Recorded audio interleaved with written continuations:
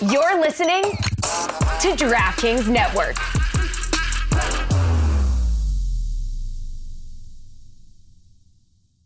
Today on the Cooligans, in the first segment, we are very, very happy and optimistic about the U.S. making it to the World Cup. But stick around for the third segment, which we recorded after the U.S.-Trinidad game, to get we find out what the reality is. So, first segment, very positive. Third segment, not as positive. Yeah, in the second segment, though, we talked to DJ Step, who is the DJ for the Chicago Fire. We talk a little bit about how music combines with soccer. May use that as a nice break, something to not think about what's about to come in the third segment, which is a very rough conversation. And in the third segment, the United States of America is not in the World Cup. Why the hell did that happen? We talk about it. We might even cry a little, but we get all into that conversation. All this and more today on the Cooligans. Hey, this is Alexi Lawless. There is nobody in U.S. soccer that is more important than the Cooligans. Yeah, baby. Hello, welcome. Hola, ¿qué tal? Hey, ¿cómo está todo el mundo? ¿Todo el mundo está bien? Tranquilo, hermano, ¿qué lo que? Everybody's turning it off right now. Why is this in Spanish? We should just do a show in Spanish. Why don't we? Well, we did that Matt Javier interview in Spanish. Yeah. How do you think you sounded in that? I felt fine. Yeah, me too. I think a lot of times since we rarely do stuff like that, or since I rarely ever have to talk to someone in Spanish where there's anything at stake. Do you know what I mean? So for the most part, yeah, it's usually ordering steak. Usually ordering food or talking to family members. Exactly. So I'm usually not. I'm more comfortable, obviously, talking to family. So when I'm talking, like trying to have a professional interview where I'm not used to doing that, right? It's difficult to sound as educated. I feel like the slang comes out a little bit more. Oh yeah, my head goes. I still do this thing where I think in English and translate it into Spanish, and then at some point in the interview, if you watch the Matt Javier, you could tell that I started thinking in Spanish. It takes a second. Yeah, because when I visit family in like Dominican Republic, it's weird because after a couple days, then I just you start thinking in Spanish. Yeah. And I notice it a lot when other family members come back from Dominican Republic. I'm like, yo, you're not this person. You're way too Latino right now. You're too Dominican right now. Why are you so Dominican? In fact, a friend of mine, Midope, I don't know if you're listening, he said that there's a distinct difference. You're not Latino enough if you weren't born in a Latin American country. And I was like, well, you haven't talked to me after a week of being in Miami because I am the most Latino you will ever meet. Exactly. You need that influence. Yes. Because as Latin Americans, yes, we have to have like this. We have to be like undercover Latinos. We got to like suppress it sometimes. We own two houses next to each other, and they have two different families, and we have to hop back and forth. And sometimes they can't know about each other. Exactly. So there's a little bit more effort put in place, and sometimes when you don't get to, it's like any muscle, right? You don't get to work out the Latino muscles. I know all about working out muscles. Are you kidding me? Are those muscles in like a nice red sauce or get a couple pieces of toast in there? Exactly. Anyway, before we go too far into that. By the way, why is this a soccer podcast? This is a soccer podcast, everybody. You're tuning into the correct show. This is not, Sábado Gigante with Alexis and Christian. I come out with a big trumpet to kick you off the game show. We are the Cooligans. My name is Christian Polanco. And my name is Alexis Guerrero. Yes, and we host the gulliest soccer podcast in the world. You're damn right. You took my line, but it's the funniest goddamn soccer podcast you've ever heard. So we got a little bit of validation this week. Oh boy! When it comes, validation, come over here. I want to talk to you real quick. Yo, validation. let me see. What time is it, real quick? Why don't you tell me? Why don't you check your phone? Pull that phone out of your pocket. Yeah, we have to give a little some props to Alexis Guerreros. Okay, we're rolling our R's this time. Okay, you heard how we started this show. We're feeling good about ourselves a little bit. Alexis, congratulations. You have your first, you are published. What? Published writer. What? That's writer? Excuse me? Wait, hold on. Can we just check? Let's check with the booth in there. Yeah. Oh, yes. Judges? Published writer. on MLSsoccer.com. This lets you know how bad print media is. It is when I'm considered failing. All right. This is part of why it's failing. MLSsoccer.com has clearly fired everyone with a journalism degree, and they were like, we got to get somebody who knows words. I know. Not even that many of them. They don't have to know a lot of them. In fact, most of them could be wrong. We just need someone who knows words. And I want to now say thank you for that. That's very nice of you. 2, thank you to everyone who shared it and all the comments and nice words. And 3, I would like to apologize to the editor because I know you have had to go through a lot and be like, these words have never been put next to each other in the English language. Why would Alexis think that they're supposed to do that now? Yeah, there was the censors. They had to go through so many folks. They were like, can we allow this? They were, I imagine they were the writers' meetings. They were just battling each other. They were fingers in people's faces like, we got to put it in. No, this is clearly too offensive for the internet. Yeah, I love how at some point the editor had to let me know. I'm like, pretty sure you understand that drug references aren't allowed. And I'm like, no, but like we're talking about rap. So like, so it's like, okay, it's not a big deal. Yeah. It's like drugs, but like fun drugs. I mean, these are fun drugs. These are party time drugs. I don't even do them, but I do like to talk about them. So yeah, I mean, look, this is a huge opportunity for us. I think this is a big opportunity for Cooligans. You know, I don't know. Maybe I'm the only person who thinks this, but I think this is, and maybe this is just how modern, things work here. But for me, the fact that you and I picked up a microphone and just started talking, picked up 2 microphones because it'd be weird if we try to share one. Share one, yeah. What was that? The movie with the dogs with the spaghetti? All dogs go to heaven. Lady and the Tramp. Oh, okay, whatever. I didn't see either of the movies. 2 dead dogs? Yeah. What are the 2 dead dogs that share spaghetti? But we basically, that's us with a microphone. But as far as I'm concerned, we just picked up a microphone and started saying, like, you know what, we love soccer. Let's start talking about it. Really early on, we made the shift to mostly talking about American soccer because it's kind of what we care most about now anyway. You know, personally, I mean, I still love Arsenal, and I know you're a big fan of Everton, but really, I mean, I'm way more connected to the league that I get to watch live pretty much every week, and if you're Atlanta United, every other day. But for me, it's pretty cool that you and I have gotten like these little moments of like acceptance along the way. Sure. You know, you and I getting invited to stuff, you and I getting asked to comment on stuff, you and I getting asked to do things. This is a great sign, especially because every time we go to an MLS event, All-Star Game, MLS Cup, we're constantly worried that we will be locked out of any more opportunities. But, you know, there's like this weird sense that we don't belong, and we kind of agree with you guys. Like, we don't know why you keep letting us in. You've made a terrible, terrible mistake, sir. Yeah. Like, even with the whole debacle with the credentials, when the guy was like, behave, I wanted to look at him and be like, I mean, you know we don't know how to do that. Why would you even ask that? Yeah, it made us self-conscious. Of like, sure. Oh boy, are we like on this on the naughty list? Oh my God. And the weirdest part is like when you talk to someone who we know is like in the soccer world and they say something like, oh no, I heard when you guys said that, I was listening. I'm like, oh boy. Oh my God, people are listening.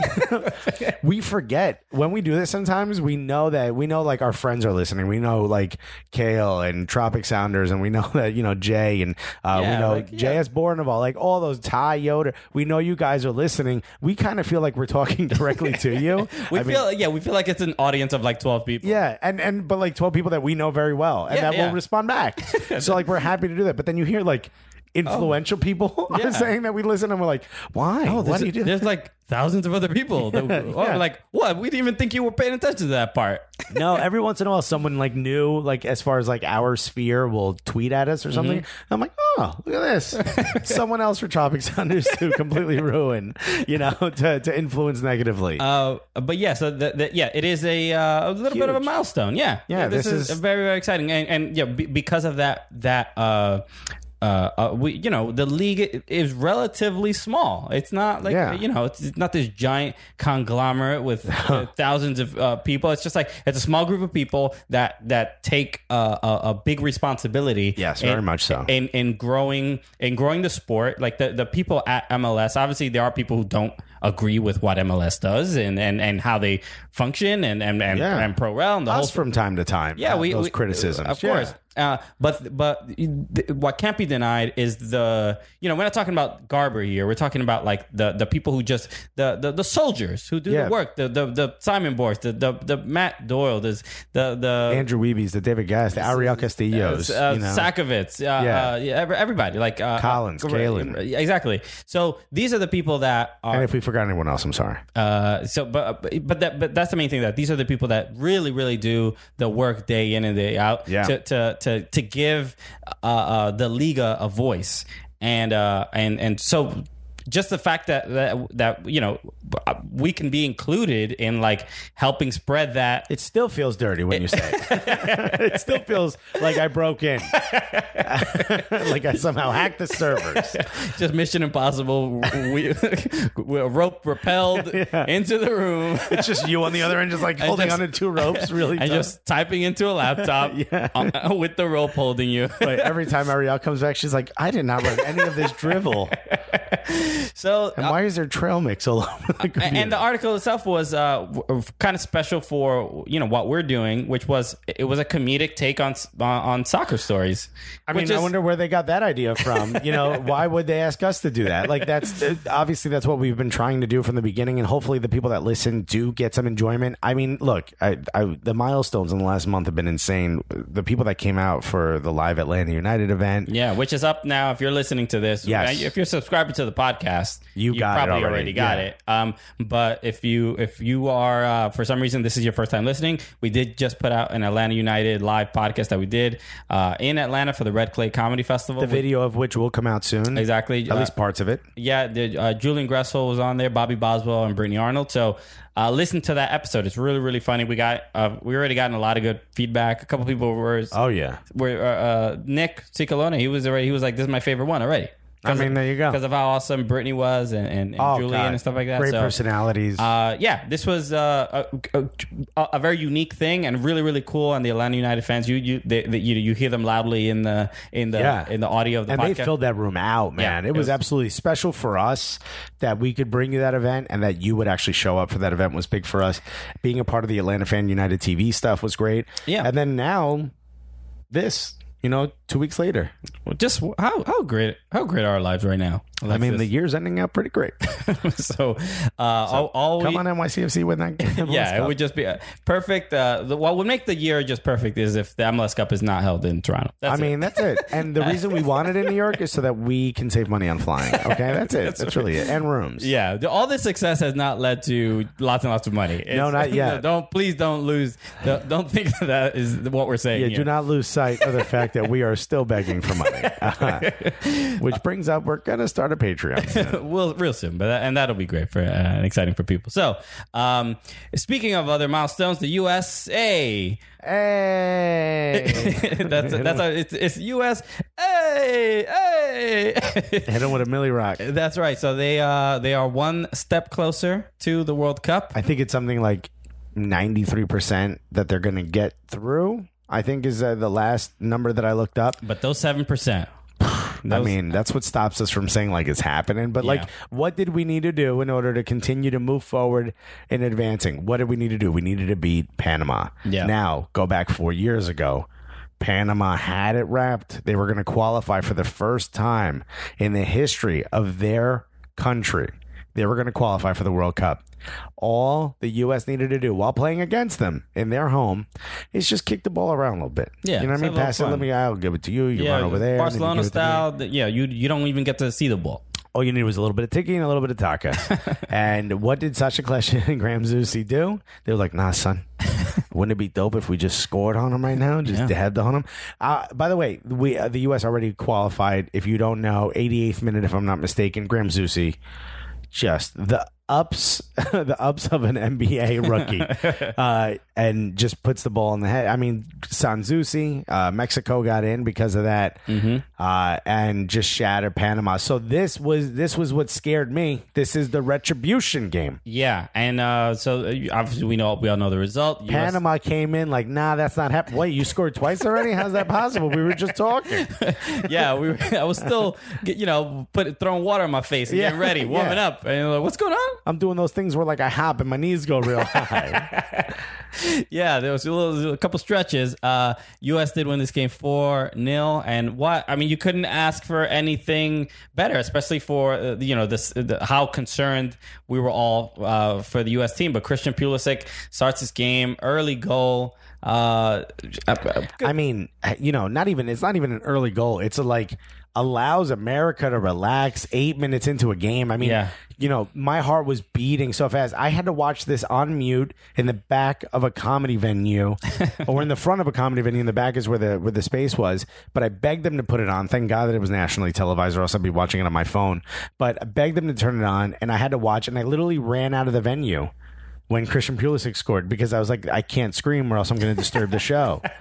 I mean, you've been at QED. It's a curtain. Yeah, it's interesting. And I think a lot of people this is probably a very unique experience for a lot of listeners, in that we are stand-up comedians, so that our evenings are that. So a lot of times we can't really plan where we're going to go see games. We can't go to bars to see the games. So this is our life a lot, where we'll be in a green room of a comedy club, just staring at our phone, and all the other comedians like, yo, what the hell are you doing? I know, why are you watching that? Watching soccer right now? They're like, oh, when did that game happen? Like 6 weeks ago. I'm wearing all America gear. Like, you shut the goddamn hell up. But yeah, that's a real part of our lives, where that's how we have to consume some of the games, because obviously weekend games are like in the daytime, MLS and stuff. So it's not like Champions League stuff like that. We could just go see, because that's happening during the day. But things that happen at night, U.S. international matches are that's kind of what happens to us pretty often. Yeah, so I had to watch it. Where did you see it? I watched it at home. I was working on actually the All-Star video. Oh, okay, I was finishing up on that. So the Pulisic scores that goal, and how happy was he? Oh boy! I mean, he did that thing where he was like, that was like his moment of like, give me the rock. It was that, but he also took the mantle after he scored the goal. I feel like I could, if you read his lips, it could have been like, Alexias, for you piece of, it was golden boy, my ass. It really felt like this, pushing that weight off of you, and to all the haters talking smack, with the Twitter fingers, right? All that. He's just like, yo, this is where the game happens, not on the internet. Nah, son, rest your thumbs, my dude. My feet got this. And the angle at which he shot it, I mean, it looks like he took a step just too hard to sort of get away from the keeper, and then he did it. The only angle I can consider is the Joseph Martinez angle. Oh yeah, he's. It's patented. Yeah, you're like, well, I mean, you can't possibly score from that. What, already? Yeah, it's like all these mathematicians take their glasses off. They're like, what? Yeah.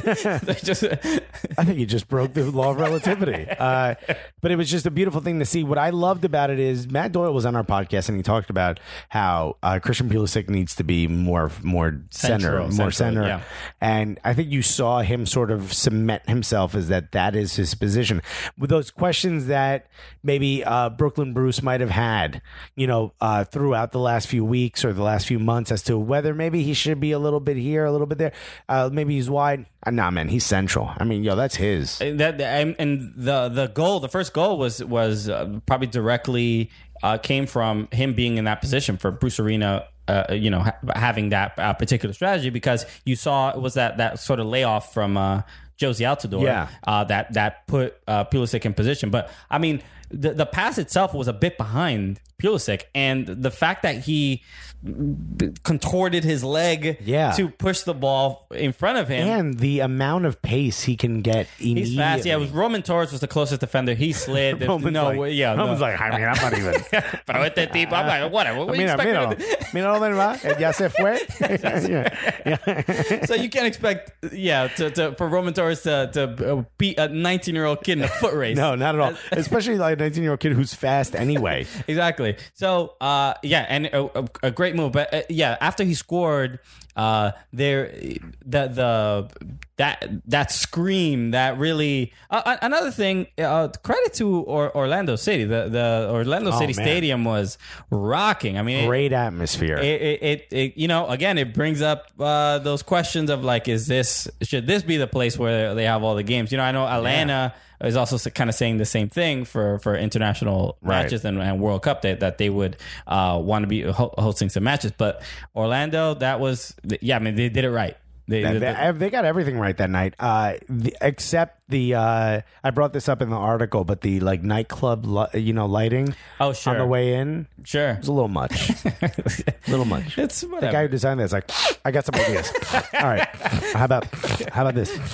Strobe lights everywhere. How about this? I know what's gonna piss Panama off. All right, just distract them with those the VIP bottles with the streaming With the little sparklers on top. at the end of it. They won't even see what's coming. yo, all right, we're gonna get a VIP section inside the tunnel. How about this? There are a couple moments, obviously, from the match that were. I think the most glaring moment was how violent Panama was towards Christian Pulisic. They really, I mean, he's a teenager, guys. He is a child. Why don't you tone it down a little bit? But They were kicking him. punching They him. punched him in the back of the head. They punch him in the chest. Give him a couple like gut little taps, little Yeah. shots. Ridiculous. I mean, there's no other kind of way around it. They don't do that in the Bundesliga. He's like, this is the most CONCACAF thing that could have happened to him. It seemed, watching the game live, the camera wasn't on him all the time, obviously. Right. And I didn't really notice it. And after the match, I know Casey Keller was like talking about, CONCACAF has to step in and do something about this, because he was suggesting that there should be some video review of like after the match, like if things like this happen, that even if the players don't get penalized on the field, they should be able to go back and retroactively give them punishment. You don't agree with that, do you?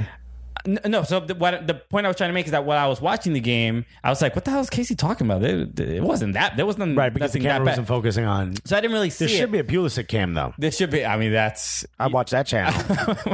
24 hours a day. I wonder what he's cheering about right now. He's just him on the bench at the end of the game. Yeah, I'd watch Pulisic sleep. Pulisic Oh, my can't. God. Not creepy at all, Christian. No, man, that's good content. Yeah. I don't know what you're talking about. Oh, he snores a little bit. Okay, cool. I just want to make sure he's safe. He's America's prized possession. He's just like, oh, here comes the sun. Aw. Oh, look at the reflection of the sun on Pulisic's face off of the mirror. Oh. You almost can't see his halo. Sweet baby Pulisic. Sweet baby Pulisic. But so I didn't understand what he was talking about. And then when I saw the replays of the particular offenses, there were probably two that I thought the kicks to the shin. I get it. I mean, it's excessive. Right. Definitely worth a yellow. It didn't seem like it's a bad foul, but I get the strategy of the game, what they're trying to do. So, do I think players should be suspended retroactively? No, I don't think that. But the punches, how do you justify Armando Cooper, who we know he's a tough player. We see he plays for Toronto. He's also like a gnat. He doesn't go away even in Toronto games. He's he's very Diego Costa-y, Felipe-ish. And we saw last year the playoffs against NYCFC. He got in like Villa's head a little bit. He's an aggressive player, but there was I believe 2 times that he directly just punched Pulisic in like the chest and the stomach. How is that okay? And to be like, and he got yellow carded. He probably should have been sent off. I mean, It's just like a ref is not paying attention to a boxing match, and they're following the ball. They're seeing, and they're looking for foul. They're not going to pay attention to off the ball stuff. But the complaint a lot of people had was that's what the fourth official is for, to see those things. And I forgot who mentioned it, but just reminded me the at the World Cup, Zinedine Zidane. But it wasn't the ref who saw it. It was the fourth official. So this was one of those things that you can't. There's no explanation. There's no justification. There should be something at least to prevent players from punching each other and having no punishment for it. There is Christian Pulisic getting on the ground and writhing in pain and pretending that he's hurt. Okay, and that's another. That's the part of the game. That's part of the game. Like I struggle to say like, oh, if you do because those tactics, do work sometimes, and it's kind of a part of the game. Look, players shouldn't be punched in the head, but it's kind of a part of the game. Like if you guys disagree, if you're watching or listening, let us know. Mention it. Tell us what you think. I think it's kind of a part of the game, but that's where the sort of diving or flopping comes from. Diving where somebody taps you and you fall to the ground inside the box to get a penalty, that's not cool. Okay? Yeah. But somebody punches you in the head and the official's not looking and you hit the ground and go, that guy just punched me in the head, it hurts. You're helping your team. You're stopping them from being able to use that tactic. And guess what? This is going to happen to Christian Pulisic a lot. He's clearly the best player on the field. Yeah, and we haven't really seen Pulisic play that long, right? I mean, this is he got his first game was before he turned 18. He was 17, right? So it's we're seeing him. He came in the beginning, in the middle of the cycle. This cycle is his first time. Yeah, but he came in. They were already a couple 4 years ago. He was 14, 15 years old. There were a couple games already played in the World Cup cycle before he got into the team, and so this is relatively new for us. I mean, I can't remember another U.S. team when they were like, "Yo, we got to stop that dude." You know, like the Messi rules, Jordan rules. Yeah. You know, that's like a new thing for the U.S. national team. Hack a Pulisic? Yeah. Instead of Hack-a-Shack? Yeah. So... Punch a Pulisic? should not be that. Yeah, we'll come up with a catchier name. Maybe that's not the best one. We don't want that one to like... He just punches his kid's sister. And we're like, what happened? I thought this was the game. What am I supposed to do? No, that's the wrong Pulisic. It's the wrong Pulisic. It's not all Pulisic. It's also stop punching Pulisic. Please stop punching Pulisic. We need to clarify the strategy. So... Yeah, it is a thing I think that's new for us to kind of be talking about where we have a player so good that's getting and that we have to like protect, right? And although I think it used to happen to Landon a lot, it used to happen to Clint Dempsey, but Clint Dempsey is just a different animal than Christian Pulisic. Sure. Although Christian Pulisic's tough as nails and clearly a leader, and I think deserves to be captain by the time the World Cup starts, if he's still playing in this manner, and especially the way he's sort of directing the team while he's out there and leading. But, you know, Clint Dempsey's the type of dude, you punch him, he's like, all right, check it out. There's like 6 guys waiting outside your kid's house right now. You are not making it to the parking lot, bro. I'm from Nagadocious, man.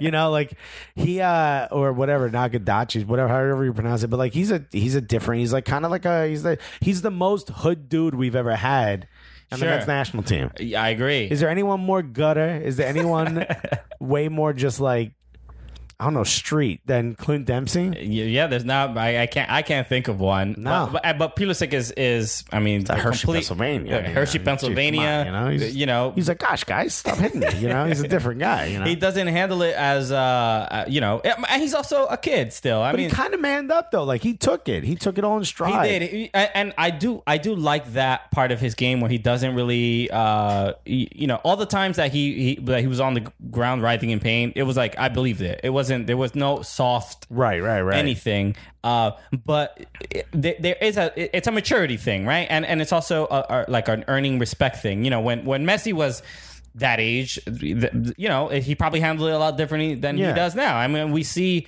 there is in basketball this happens a lot where you know how they say like LeBron will get a call, Jordan will get a call, where like over years, over time, the refs they'll know how other teams are playing against you and they'll look for certain things. So I think that we're kind of on the beginning of that path where what happened against Panama was so like obvious and egregious that there's a ref meeting after the match and like, all right, look, future matches, FIFA's protect this kid. Like he shouldn't be getting punched. He shouldn't be getting punched. I mean, it's not about like favoritism. No, but like it's about legitimate. He's a target, and we should be watching out for him. It's legitimate safety, and over time, he's probably going to get calls that he probably doesn't deserve. Yeah, but that's it balancing out because he got punched a bunch of times. He got punched a bunch of times. So, so. The 4-0. Panama loses 4-0. I mean, the official, the head coach, the captain, everyone's getting in arguments with reporters and stuff.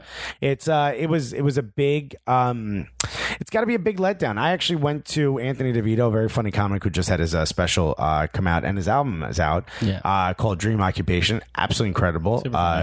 He had kind of like a little get together right after that, and it was in Queens. So I happened to be in Queens at that comedy venue, so I was like, I'll stop by.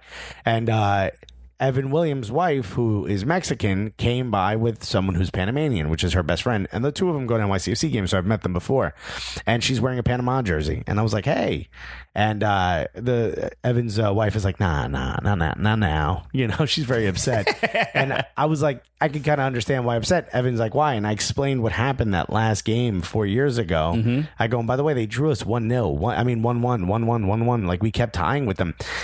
Everyone's thought process was they're going to beat America because of the situation and how hard they played us before. It seems like they just threw a bunch of numbers forward and it left them open for the counter. And if Christian Pulisic doesn't score in the 8th minute, it maybe is a different style game. Maybe them throwing numbers forward works. But Bruce came through and was like, yo, we're going to do the same thing. I love that. I kind of like that, where he was like, yo, you throwing 4 or 5 attackers at us. Well, we're going to throw 4 or 5 attackers at you. Yeah, and see who's better at the end of the day. I mean, they very much looked overpowered. Very much so. Like there was no. I think they had 3 shots on goal, Panama. Yeah, Tim Howard didn't really have to do much, and that was another thing. A lot of people were surprised that Tim Howard even got to start, especially after the last match against Costa Rica.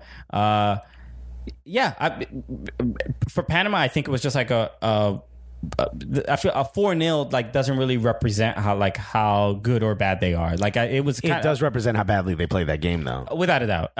But it was. I was surprised. I did not expect them to struggle so much. Even when it was 2-0 and we were up 2-0, I was like, oh, this isn't done. I mean, maybe it was just that decision to put Pulisic in the middle, because he did touch the ball a lot. You know, he also got the assist. But let's also give credit to Michael Bradley, who I didn't have any confidence in him being able to sort of be like the DM. You know what I mean?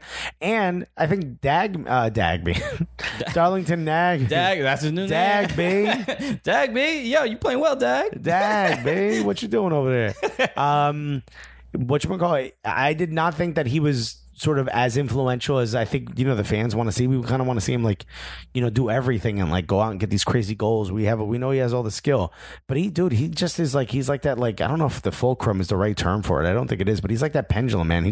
He helps push everything forward. And I think it's him and Michael Bradley's play that gives Christian Pulisic the sort of freedom to run as far forward as he was. Yeah. There's few people in the league that I trust, with the ball, more than Darlington Nagbe. Like if he's not going to lose that ball. He's so reliable with his decisions. I mean, occasionally, I think the last 2 games there were a couple times, he made a couple bad passes, but it's for the most part, he's a solid midfielder. That like a Maxi Morales type, where it's just like we know if he has the ball, he's probably going to make a good decision with it, and he's not there to score a bunch of goals. Right. He does it a couple times for Portland throughout the season, but that's not his role. And I think compared to the last 2 games and this game against Panama is the up front, the players up front, Bobby Wood, Josie Altidore, Pulisic, they made such better decisions with the ball when they had an opportunity to put some pressure. So the U.S. midfield is not one of the areas of our squad that I'm super concerned about. It's even defensively, I'm not that concerned about it for the especially when on CONCACAF. I mean, on the World Cup level, that's a different story. Yeah, but on CONCACAF, I think the U.S. is one of the CONCACAF powerhouses, and they should be pretty reliable on that front, because I feel like the U.S. in general produces pretty good defenders. We have a bunch of defenders who've played in Europe. Defending we got going forward. That's our issue. We just the technical ability to be at even like Champions League level. Yeah, that's the tough part. We don't produce those guys, but we're getting there. We're absolutely getting there. And also, we didn't mention this, but the third segment today we're going to record after the USA Trinidad Tobago match. So don't expect that this whole podcast is going to be sort of outdated. It's just this first segment. Exactly. We're recording in the morning. So we're recording Tuesday afternoon. Yeah. So I keep saying morning. It's clearly the afternoon. Yeah, you see the sun. This is when you're usually waking up. Yeah, this is way too early for me. What's for breakfast? It's 7 p.m. But yes, we will be talking about the post, after the Trinidad game. So hopefully the U.S. Is in the World Cup, and we're really excited about that. Yeah. And All we need is a win. or a tie, and the goal differentials favors us by a lot. Yeah, Honduras has to win by like 10 goals. Trinidad would have to win, or Panama would have to win by but we I think 10 goals. as cannot well. lose, because then they will probably be in the playoff. Yeah. and that's not even guaranteed. So whatever. So hopefully, At least we know it would be against Australia because they beat Syria. yes. Yeah. Very confusing, but don't worry about it. Just keep listening to this podcast. The last segment is going to be us talking right after the Trinidad and USA match. We should a couple other things that are going on in MLS. Oh, wait, we forgot to mention the tattoo. What tattoo? What do you mean, what tattoo? The tattoo that we're both probably going to go get now. Oh, the Pulisic tattoo. Oh, my God. That wasn't a tattoo. That piece of art he has on his arm. You know what? Because you just, you would like the tattoo, and what came to mind first was there was a guy in Atlanta that got a Jeff Lorenowitz tattoo. Oh, no. I didn't even know I think his name is Sam Jones. I'm sorry. I can't look it up now, but Yeah. I'm almost sure that his name, somebody will correct me if that's not his name, but he got, there was some bet.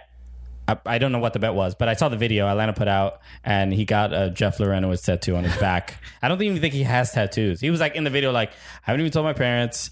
It's going to be weird. Oh, my God. And it's like it's not like a picture of Lorenowitz's face. It's not like the Steve-O tattoo that he has on his back. Right. It's a small thing, but it has Lorenowitz's number in it. It's like a cool little like star or something like that. That's pretty dope. But it was like for a charity, the refugees, the Fugees. At least it was for a good reason. Yeah, I mean, any soccer tattoo, a lot of people are not going to think there's a good reason for it. No. So, Jay Riddle has the Atlanta United tattoo, And faction on the other arm. and faction, and Andy Bahania has the NYCFC tattoo. Yeah. And it's just like, bro, come on, why? Yeah, what are we doing here? But I mean, Christian Pulisic, that's a soccer tattoo people care about. that he has I don't know if you guys saw this. There's a photo going around. It's absolutely hilarious. And I wrote about it in the article. But his almost entire upper arm is covered with an eagle flying in front of an American flag. yeah, it is. It's kind of garish. I don't know if that's a term that I can use here. It's It's a bit much. Yeah, that sounds like the way British people say garage. Garage. No, they Garage. They say garage. Yeah. Ugh. All right. It's soccer. So he has this massive thing, but like I think he purposely took his shirt off so that the cameras would catch him. Yeah. I mean, tattoos are meant to be seen. That's why Jay Riddle doesn't wear sleeves. It's, we all know, Dude, it's winter. No, I wear vests. Triple fat goose vest. It's vest weather, bro. Yeah. Like you wear a vest in the winter. I do wear. I mean, when it's A bubble vest. so this is my threshold over probably about 45 degrees Fahrenheit is I can wear a vest. Under that, I can't. It's just my arms, my torso, very comfy and warm. But my arms. I don't know, man. Air goes in those like big bubble openings. I can't. The arm openings. It's fine. But that's it. But when it's under like 45 degrees, it's way too cold. I go winter coat as soon as I can. Okay. Yeah. I wait till about 40 degrees though. You're actually. ashamed of your body. And you want to hide it as much as possible. No, not really. Pretty proud of it. Took a lot of work to get to this. do you have any idea the caloric intake I need to maintain this gorgeous body? Oh boy. But yeah. I mean, Christian Pulisic, a gorgeous tattoo. Shouts to. I mean, I wrote about it. I forgot who it was who said it's not a tattoo. It's a birthmark. Hilarious. That was so funny. But I mean, that thing is glorious. And you know what else it is? It's goddamn American. yeah, it is. It's so American that when I saw it, I'm like, I think he voted for Trump. Like, it was so. Yeah, this is very much. Yeah, I think I saw him at a rally. Yeah. I hope he's got no tiki torches in his backyard in Germany. It did scream, "This is America!" Yeah. All right. It's like that guy during the Vegas shooting who held up his middle finger. He didn't duck. Yeah. He was just, he had his sleeveless. Which is, And he was drinking a beer. He was like, "Get down here, you pussy." That guy became Christian Pulisic's tattoo. Very much so, yeah. And it was large. It wasn't even like a small, usually you start with like a little dolphin on your hip, Yeah. You really went That's for what it. we all started with, Christian. That's the first tattoo you get out of high school. But you get like a little heart that says mom in it or something. Nah, he was Exactly. like maybe it's not his first tattoo. Maybe he's got a tramp stamp. We don't know, Christian. It just said "love it or leave it" on the back on his lower back. So we should, the other things that we wanted to make sure we covered. We were talking about FC Dallas and Orlando. Yes. Last week about the MLS, the imminent decision to, they played FC Dallas played an ineligible player, Michael Barrios. They swapped a player after the team sheet had already been submitted to the referees. Right. The referees unknowingly allowed this change, which they shouldn't have. They should not have. But What was supposed to happen is points were supposed to be deducted for the win. well, they didn't win. What I mean. It was 0-0. But Yeah. what normally happened? 3-0, right? Is the win technically? Correct. Yeah. So what ended up happening was that the refs didn't inform FC Dallas. FC Dallas didn't know about it, which they're both required to know the rules. So there's no real excuse on any part. But the decision that MLS came down with, which was they just fined FC Dallas $75,000 in GAM, general allocation money, and $25,000 in real money, dollars and cents, straight cash. Cash money. Yeah. So Doc Garber's on the phone like, yo, we don't accept checks though. So you better. bring that shit in small bills. Yeah, you better come in a Brinks truck. Yeah. All right, dog. So they and also some people felt like the punishment wasn't that severe. $100,000 in monopoly money and real money is real. It does affect an MLS club. Yeah. So that it is a punishment, but the standard. I don't want to say the standard. Because I don't know. Definitively, but what's common is that the team that made the error is given a loss, a 3-0 loss, right? And the other team is awarded the points. That did not happen. No. And they should have given the GAM to the team. What was the other team? Orlando. They should have given them the GAM. Okay. Yeah, there should be some reward for Orlando. That's right. kind of they would have preferred the points because then they still would be in the playoff race. And now the Red Bull, after the Red Bull victory against Vancouver, they are out of it. They're completely out of it. So, which, by the way, Vancouver didn't have Yordi Reyna or Kendall Waston. Yeah, because Kendall Waston was busy running around shirtless in Costa Rica. Did you see that video? I did see that. El Mundial. That was a great call. It was one of those legendary calls that to me felt I wish it was one of those that more people would see as opposed to just like soccer Twitter, right? But it was that emotional because he was like el mundial lo grita el país, which is a great statement to make, which is the whole country is screaming it with us basically. Yeah, so that was just for me very memorable, really cool, and to see an MLS player, and not only an MLS player but Rodney Wallace was also on the team and a part of that part of that play because he made the great play to get it back to Brian Ruiz. Yeah. And then Ruiz made that great cross. They were, this is like in the 92nd minute. The game was basically over. But great moment in Costa Rica to see that. But we were talking about FC Dallas and Orlando. Not only a lot of people were kind of puzzled by this decision, but no one more than Jason Kreis. Jason Kreis was furious. He seemed pretty okay with it, actually. I don't know what you're talking about from that statement. He made a bunch of comments about how, I'm kind of paraphrasing about how that, like, he essentially said, like, we see the standard decision of what's supposed to happen, and he cannot believe that MLS would do this. And he was like, I've been in this league a long time, 20 years. I've been a part of this league, and this is the first time they've made a decision that it just absolutely baffles me. And there were a couple comments from other people. I don't know how accurate they were, but they did say, like, no, this has happened before like teams have been fined for this exact thing. Right. And people are suggesting that it's up to the league to make the decision. It is up to the league. Because people's rules are, I think, pretty clear with if there's an ineligible player, the other team gets a 3-0 victory. Right. But I think they also put it up to the league's discretion. Maybe there's circumstances that might be different. Well, it's the playoffs. I mean, it sucks that I mean, because the guy still played, they still had the chance to win. Ineligible, it's not like he got traded from your team and played for them. You know what I mean? It's not one of those things. Yeah. It was simply just not written down on a sheet of paper. Again, still the law, still the rule. If they would have gotten deducted points or points given to Orlando, I would be fine with it. I can see why they only went with a fine. It's tough. I mean, from Orlando's but perspective, to gift them 3 points. I mean, it's not a gift. We Kind of can't is. use that. We can't use that. I mean, it is because they only fined them. So I mean, they should have just won, right? I mean, if they really wanted Win the game. win the game. You want to make it up, but I wouldn't use the word gift because the rules are the rules. But there is like a because both teams they're both in that like 6th, 7th position, Right. And you have to feel like MLS was like, we don't want to ruin it for both. So it's like now Right. both of you are like kind of in this. You both got a point out of it. So it's Yeah. like you both still have.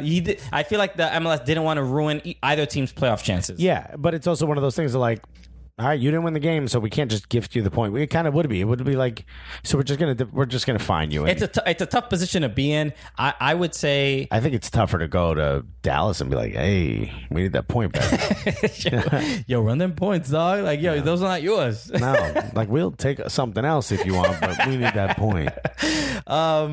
It's a tough decision to be in. I think if I had to make the decision, I would give Orlando the 3 points because that goes more along the lines of what the rules are, Right. And be like, yo, Dallas, you messed up. Where are you gonna? I mean, you're the only one to blame. But to make this decision, it just screams like I'm how they say indecision is the worst decision. Yeah. That's kind of it was like we don't want to make a decision because somebody's gonna be mad at us. Yeah, and it's like now I have like everybody a little bit mad at us as opposed to one person very mad Furious. at us. Well, that's Jason Christ. Yeah. And, Although he's got a lot more to worry about because Kaká so doing an interview with Globo Esporte over in Brazil said he's having a wonderful time in MLS and it's the greatest time of his life. Is that what he said? No, he said he specifically said but this is the quote that really got picked up, but he just said I don't feel joy in playing football anymore. So the interesting thing is that Kaká might not notice that this is his job.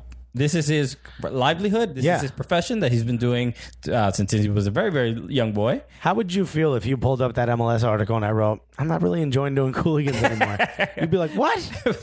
Okay, this is interesting. Alexis, What a hell of a take. Alexis, clearly remember paying you $7 million a season to do the Cooligans. What happened? I'm playing. I'm just not enjoying it. Okay. But that's the weirdest thing. It's like someone put the gif of Woody Harrelson crying and wiping his tears with money. Yeah. You know, because it's like, I don't enjoy this anymore. No, I'll take the money, though. I'll take the money. I don't like to do that because I wanted to make that joke about the money. But there's plenty of rich people who are not happy doing what they're doing. So Sure. I was more interested in why he was not enjoying football. Turns out it's more of a statement of like his body hasn't been able to keep up with the demand and that, it's very painful for him and the recovery is tough. Yes. So it wasn't MLS sucks. But that's kind of the perception.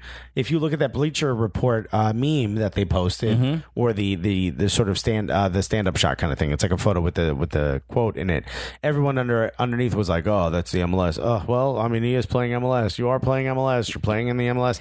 It's like, there's no way we can change that perception. Yeah, I would say it. I was trying to read between the lines, and there's they think is it why is he not enjoying football anymore? Is it the league? Is it the travel? Is it there's other things, family, winning, but that's really I think if Kaká is with NYCFC sitting in second place, I think he's enjoying soccer a little bit more. Yeah. So there's still some joy in there. So maybe, I wouldn't doubt the, his body's not recovering as quickly and all that jazz. Yeah. Right. But sometimes winning games kind of is a little bit healing. Has some healing properties. Yeah. Feels really nice. A couple endorphins are released. You know, you're kind of enjoying going to work. 3 points and a skip in my step. Yeah. So I think that's kind of what he's not saying about, like, what's going on in Orlando.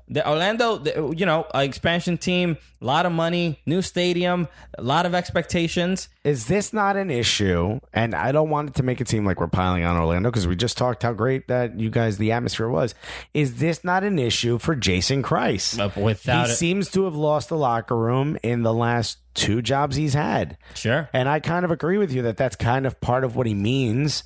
Is it that Kaká's not being sort of catered to? Maybe that's the problem, right? Or is it the fact that he's just not, Jason Kreis is in his cup of tea, and he's like, why am I doing this? Why am I putting myself through all this?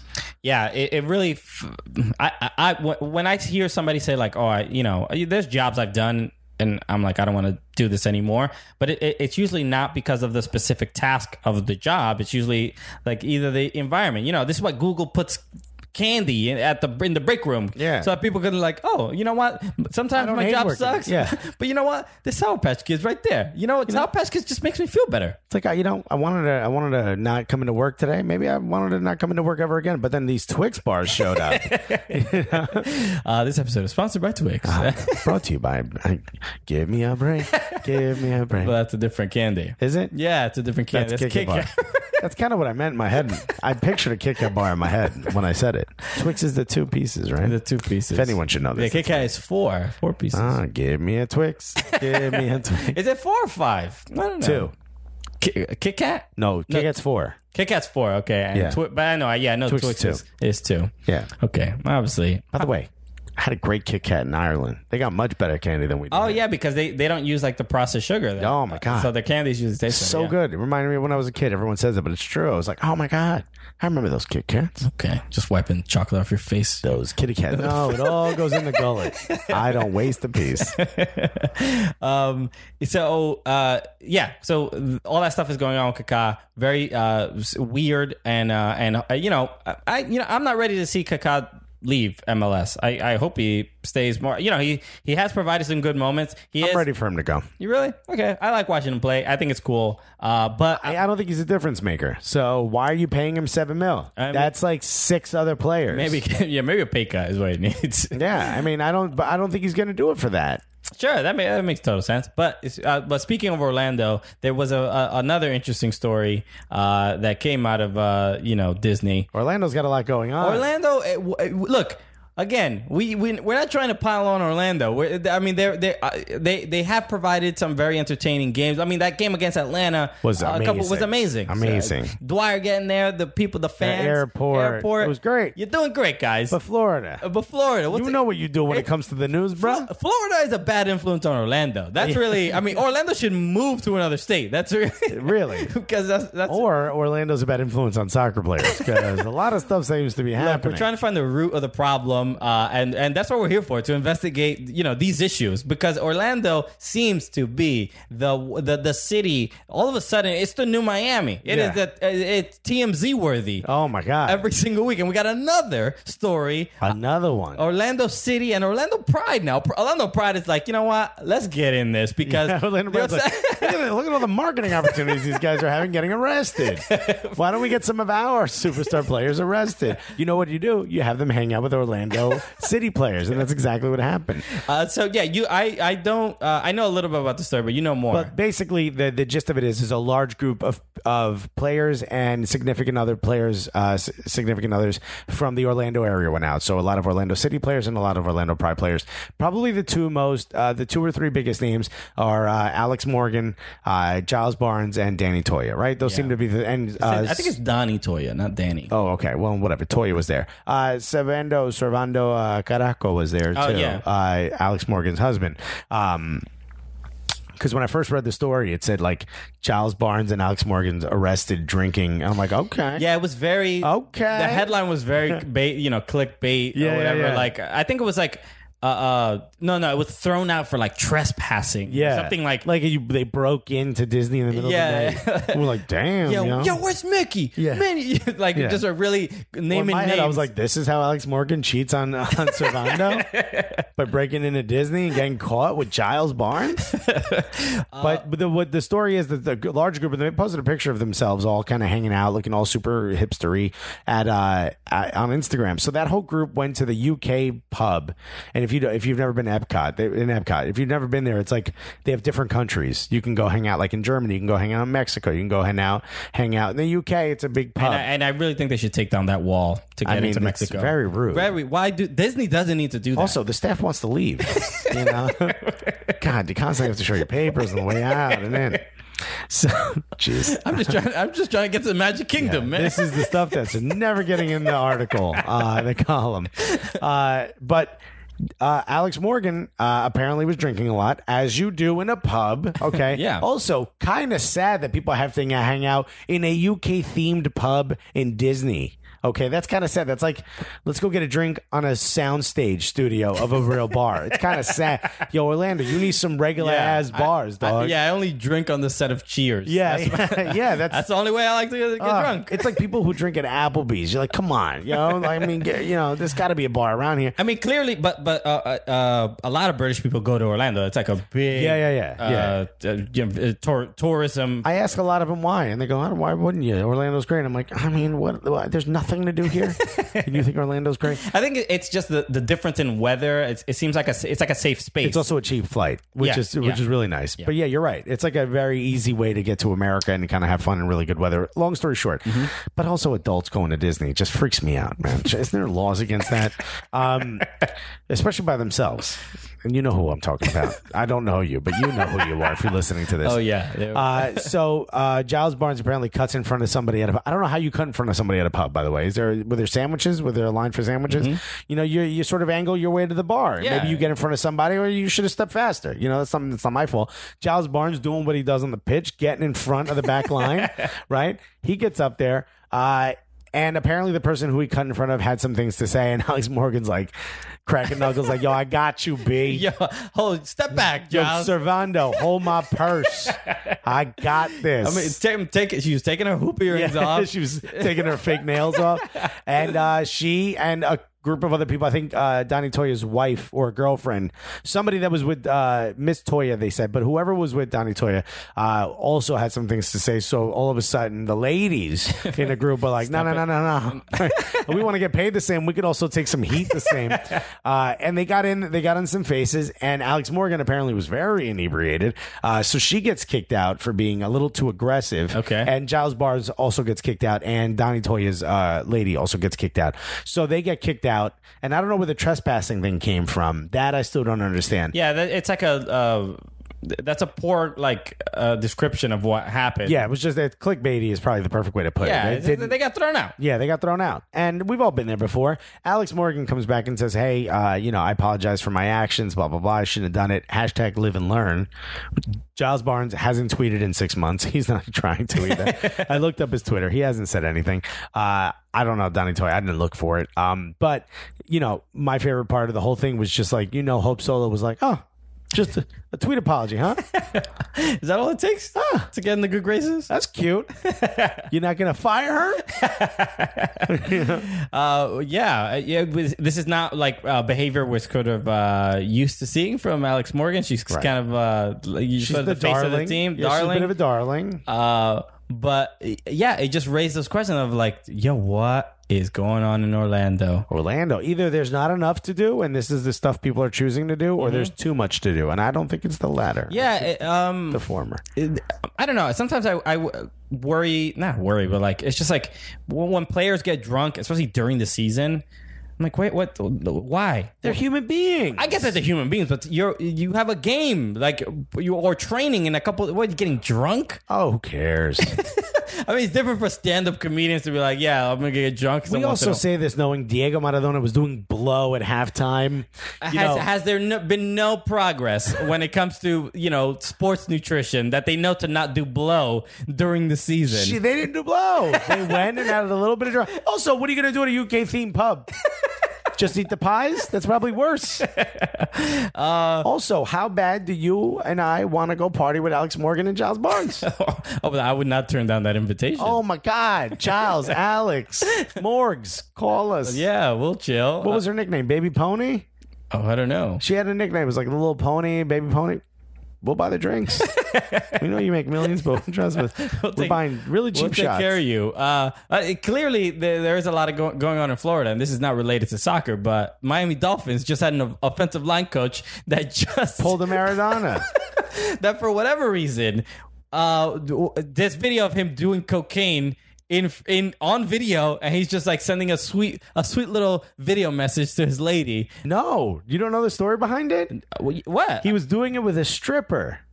Oh no, I know. Oh yeah. And the stripper released the video because he wouldn't take part. She was a black stripper and sex worker apparently, but he protested he was against the kneeling protest. Okay, yeah. So she was like, well, psh. All right. So for social justice, she released the video of this man doing blow.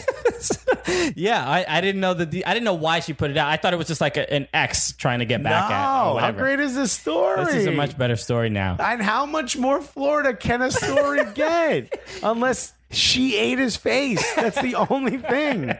Wow. I mean, a couple things. When I saw that video, one thing This is a lot for you to process. it is a lot, and now I'm like, this woman's a hero. Yeah. But the one thing I believe you mean a Shira. it was Wonder Woman who put the video out. But the thing I really didn't like about the way this story was handled, especially I was watching it on ESPN when it came out, it was like offensive line coach from Miami Dolphins, Chris Forster, happens to be. It appears he is snorting some sort of white powder. Right.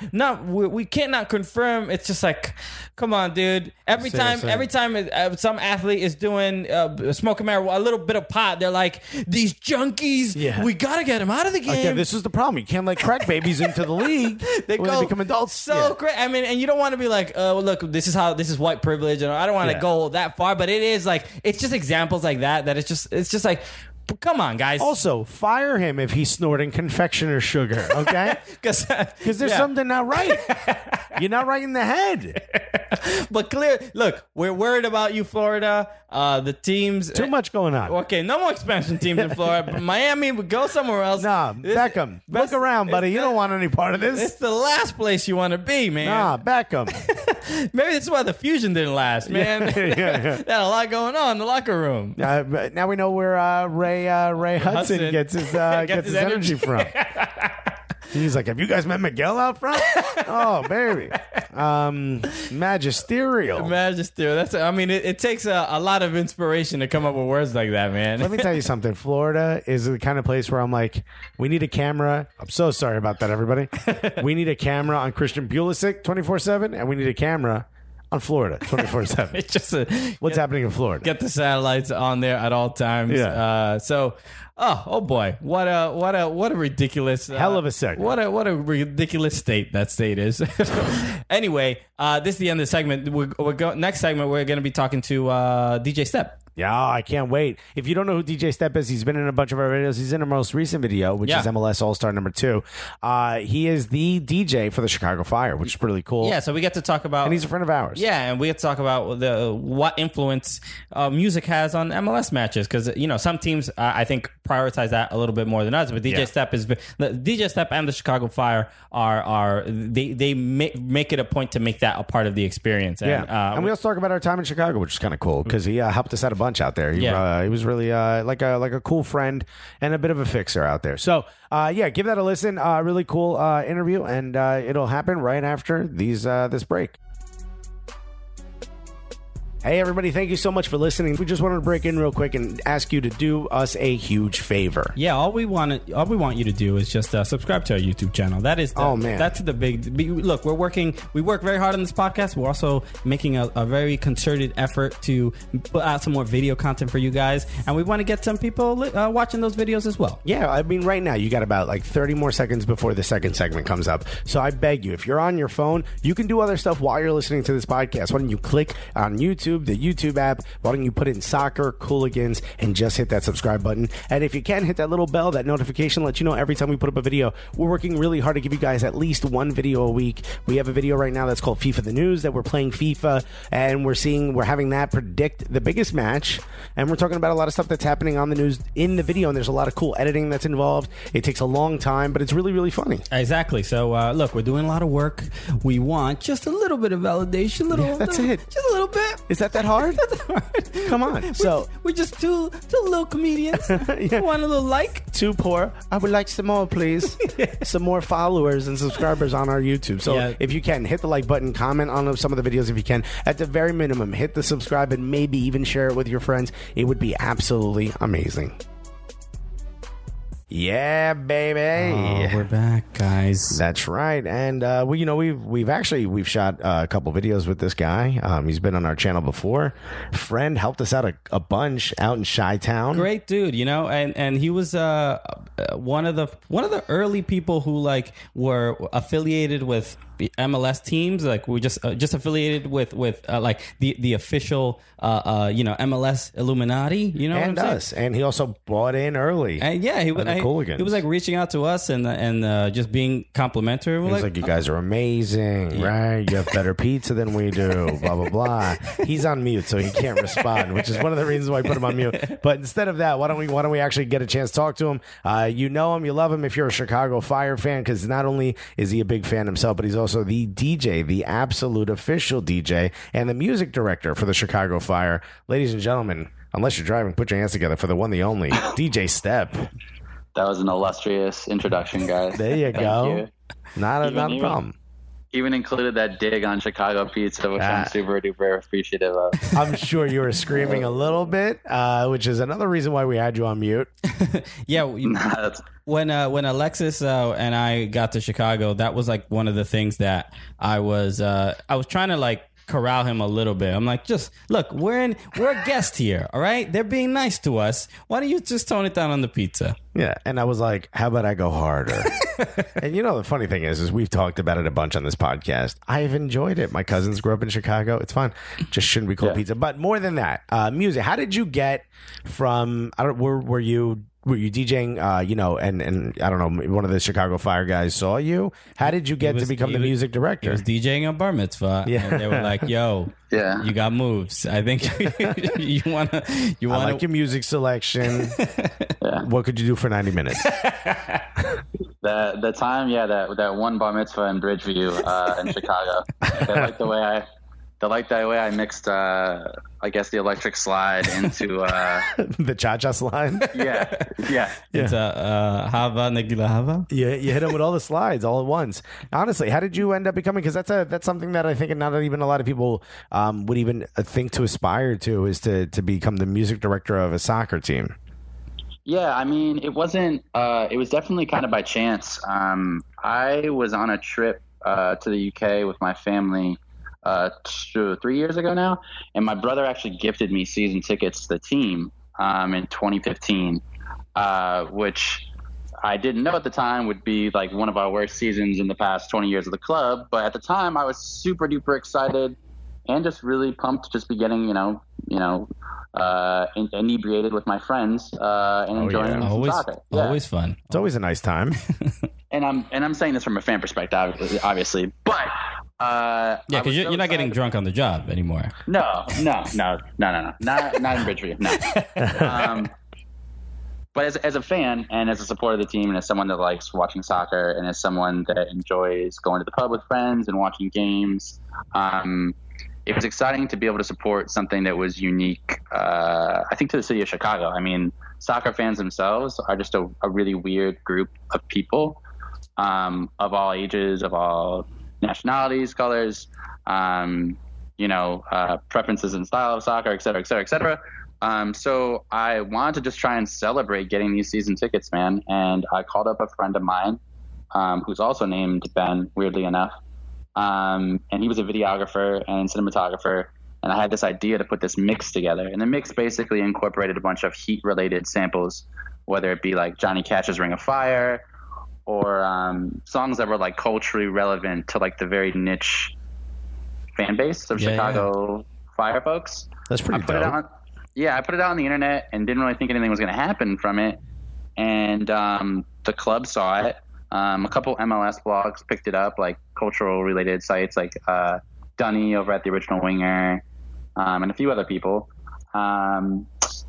And then they said, "Hey, can you do this? Every single game?" And I was like, "Well, yeah, sure. I'll be there anyways." So That's awesome. Did they refund your season ticket or no? no, they did not. We kind of knew that was going to be a no. No, but honestly, it's like initially it was. I think it's important to keep supporting the team, so I still buy season tickets every single year. Oh, that's awesome. And I just re-up for this year because I feel like, I might as well. Like I got into being there from a fan perspective and from someone that likes playing the game, not well, albeit, but like playing and interacting with people. So I'd like to think that even if I wasn't DJing, I would still be there, enjoying it. So Now, I think I just. Did they have like when they asked you to be the team DJ? Did they like have someone that did the music and you were like replacing somebody, or they didn't have anything at all? Was it just like Was there like an empty DJ booth that you were like knocking down cobwebs and stuff out of? No, they straight up fired a guy actually to make room for me. Is that true? That is 100% true. Yeah, and the only reason I know that the Chicago Fire fired a guy? Yeah. All right, let's do a comedy podcast. Hey, everybody. they Chicago fired that guy. All right. Did he hang up? No. I don't even know where to go with that. At this point. Like it hasn't been done before. No, right to the bank. That's where you go with that, baby. Yeah, for sure. But yeah, they told me because of this guy's contract that they had to wait a certain amount of time before I could start because it was almost like you put in your 2 weeks with somebody. They had to let somebody know that their services were no longer needed. Unfortunately. What was that guy doing? Do you remember like the music? Because you play the music during the matches, right? Well, so we don't have an experience like you go to a Bulls game or a basketball game where there's music being played during gameplay. Which I personally don't like. I don't like that either. When I watch NBA games and there's like, you hear Lil Jon in the background. I'm like, they're trying to focus on the game. Yeah. They're like, could you stop going through your playlist, bro? Somebody's trying to feed the family here. I don't like piped in sound either, but I do understand from like a basketball perspective. There's so many TV timeouts. There's so many stoppages of play that they need something to keep momentum going and keeps fans focused on what's going on. Soccer's fluid. Soccer is actually, I think, the most like a DJ mix to me because it's something that's fluid and doesn't have a lot of stoppages of play. So I think to me, it's what aligns itself best with DJing itself. Oh, that's dope.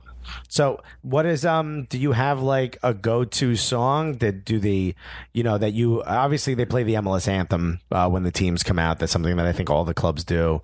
Obviously the national anthem gets played, but is there like a go-to song that gets the team going, something that you picked? Or so we have every single sports organization has like dance cams and stuff, and that switches game per game.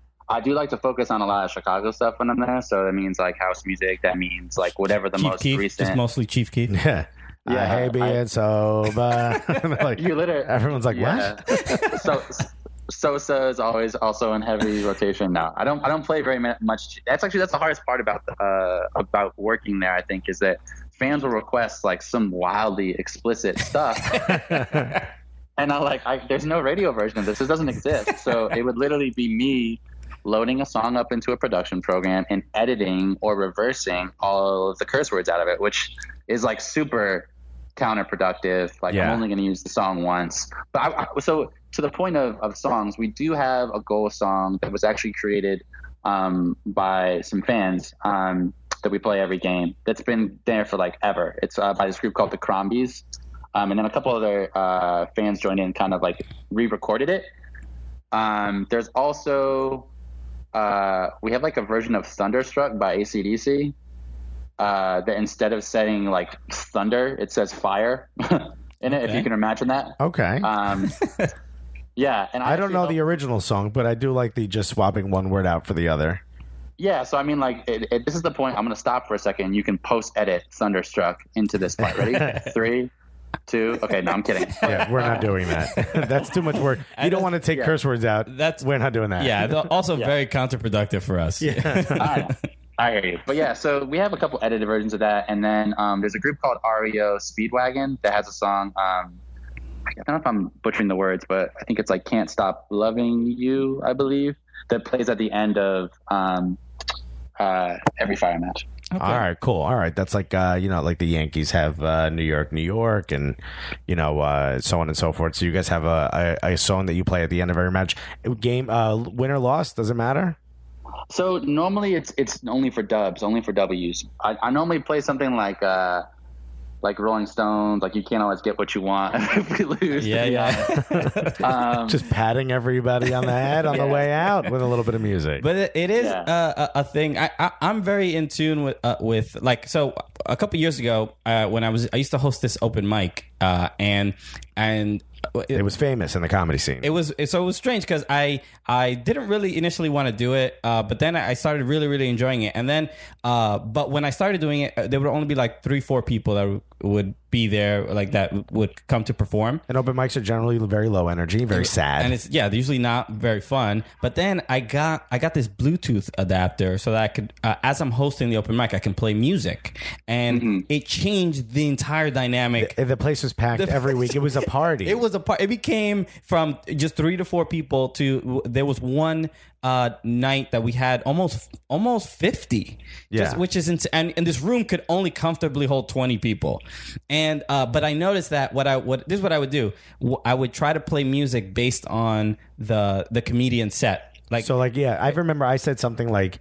I said something about gangsters or whatever, and you played like listening to gangster music. Yeah, by the Dipset. I was like, oh, what I just said. He picked the song. It changed everything. It was amazing. So I'm just hearing you talk about just like music that sets a mood, which is what DJs do. I mean, that's their bread and butter. It's not about just hitting play or stop or mixing or transitioning song to song. It's about feeling the room out and just hearing Step talk about this stuff. I'm like, yeah, he's feeling out the what the game was like, and then you have your songs that can get people either more lively or can get them so that they can like recover from a loss. Right, like if Orlando comes to town and they're, I guess, are they? Can people even hear the music over all the booze? Yeah, but to that point, I will say, like, are they the Lions? Is that what they're called? Yeah, Is that the exact official? Okay, so I would play like the Lion Sleeps Tonight or something like that as they walk onto the field, just to make them feel kind of pissed off. Yeah.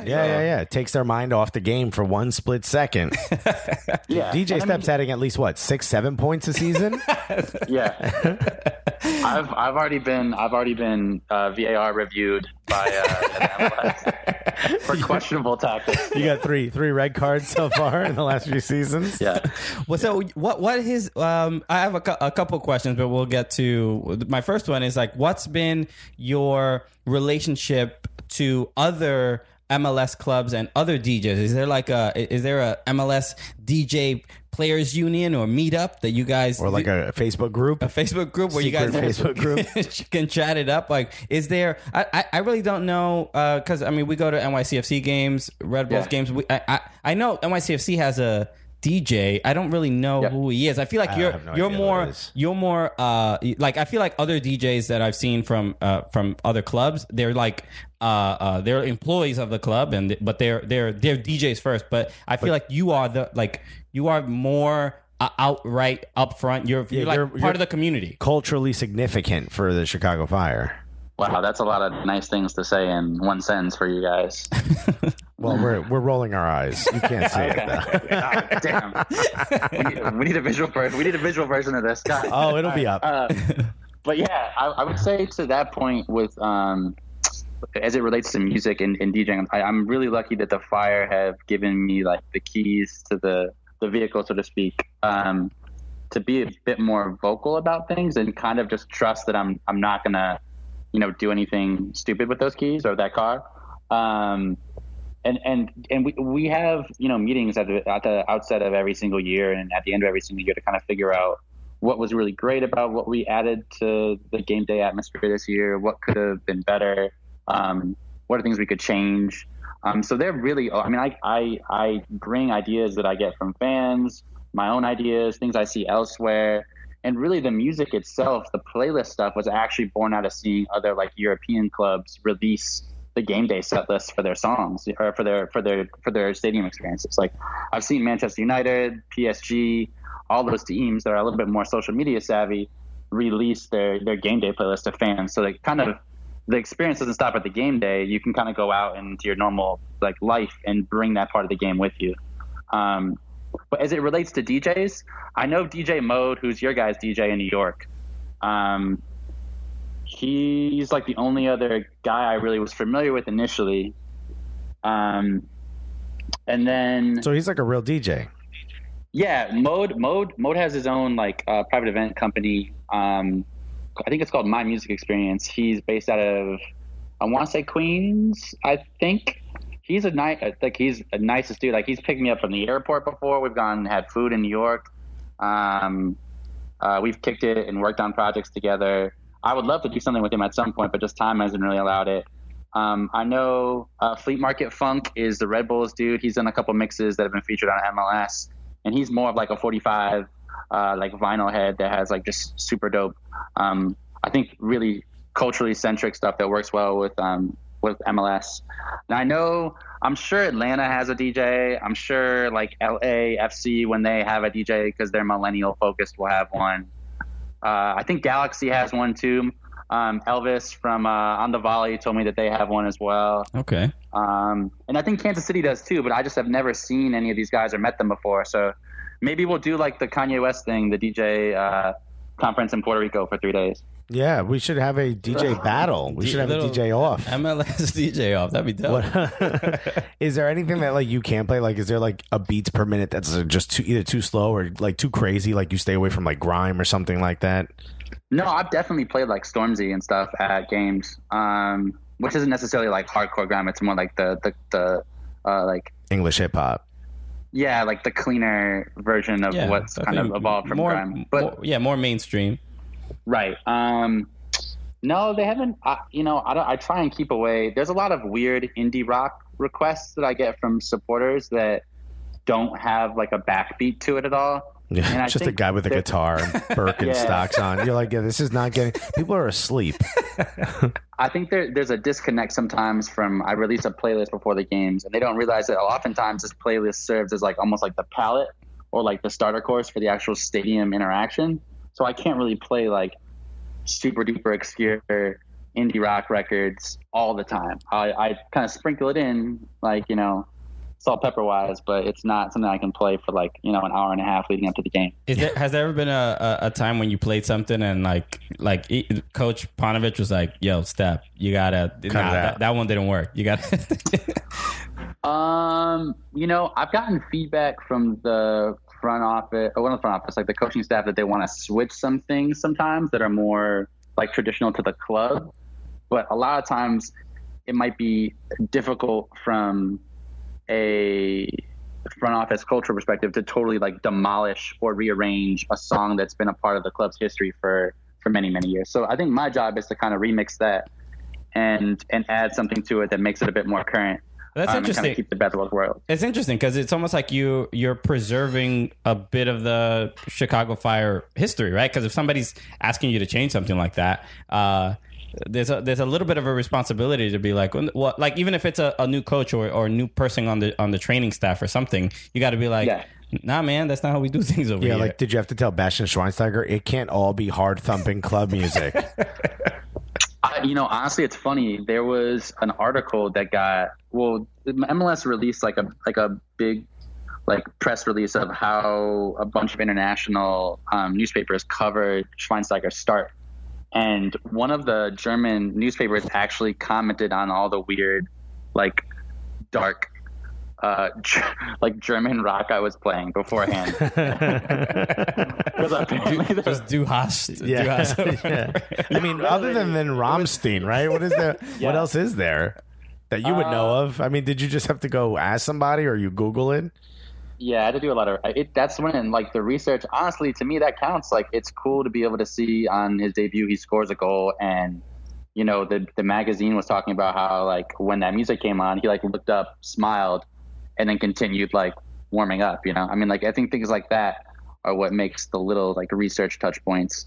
Whether he's saying like this is stupid in his head or this is awesome, is inconsequential at that point to me. At least it makes an impact. I mean, I'm not necessarily there to please everybody. I think it's just to add something to it. And if you feel good about it and you feel bad about it, I think either way I accept both of those. Is DJing an MLS match the same as like DJing a nightclub where you just play music for the hottest girls that are drunk that come up to the booth and like DJ, I just want to hear Despacito. Taylor Swift. So luckily at the Fire, I'm either on a stage that's elevated that like it would take a very ambitious intoxicated person or a world-class thought. Yeah. Or actually up in the audio booth with the PAs for the game. So there's no one getting in there because it's like keycard access. So I would say it's harder DJing in a nightclub, just because people's attention spans are way shorter, and there's more of, not that I don't take responsibility for Fire games, but there's more pressing responsibility in clubs because you're the center of the attention. Like there's lights on you, and that didn't always used to be that way. DJing used to be like that weird guy in the corner in the dark space playing records, but now it's like DJing is like super. The DJ is the celebrity. I mean, especially in New York with who's always here at these nightclubs? Tiesto's always here, but you also have like all the famous hip hop DJs, Funkmaster Flex and sure, Big Cat, but Cas1. it's different than like these EDM dudes that. Oh no, you're there to see them. There's 40,000 people here to see a guy just sitting in front of a box, pretending to touch dials because not all of them. Some of them make a mix and just like show up high as hell. Yeah. DJ Steph says nothing. Oh, okay, cool. No, all right, you confirmed it. I'm like, oh my god. What would that definitely happens sometimes. What would you love to add? Like, you want to do like a foam party or something? When people win. What's something that have you ever suggested anything and they were like, bruh, this isn't Ibiza? Man. So honestly, most of the requests, so to speak, or like the suggestions I've made to them, they've kind of followed through on all of them. I wanted to have actual turntables at the stadium that weren't mine, so I had to truck them out every time, and they did that. I wanted a stage, and they did that. I wanted more variety theme nights. This year we had a Star Wars night, an indie rock night. A lot of times I try and theme the music around the team that's visiting, to kind of spice things up a little bit. So yeah, I mean, they've been pretty receptive to everything. But I don't know if the foam party would work. I will say that we might be doing something cool at the end of the year that involves.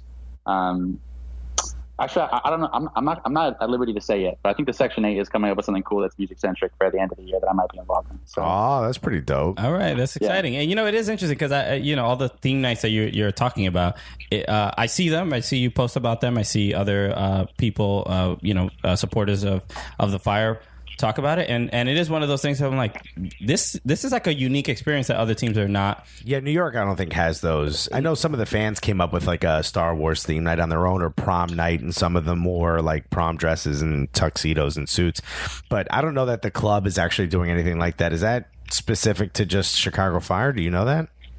I know everyone's been kind of jumping in on the Star Wars bandwagon just because of the like more recent pop culture references are going on and like the reboots of all the movies.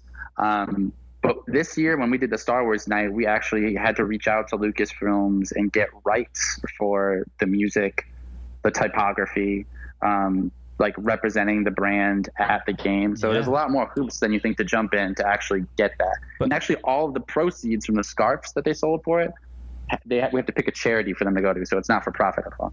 Oh, all right. Yeah, well, that's still pretty good, though. But the fact that the team DJ can be like, "Hey, this is a thing I want to do," and then the team itself is like, "Sure, we will invest that money for that experience." It just shows how much faith and trust that they have in you. And a lot of time, everybody knows you don't trust a DJ. Never trust a DJ.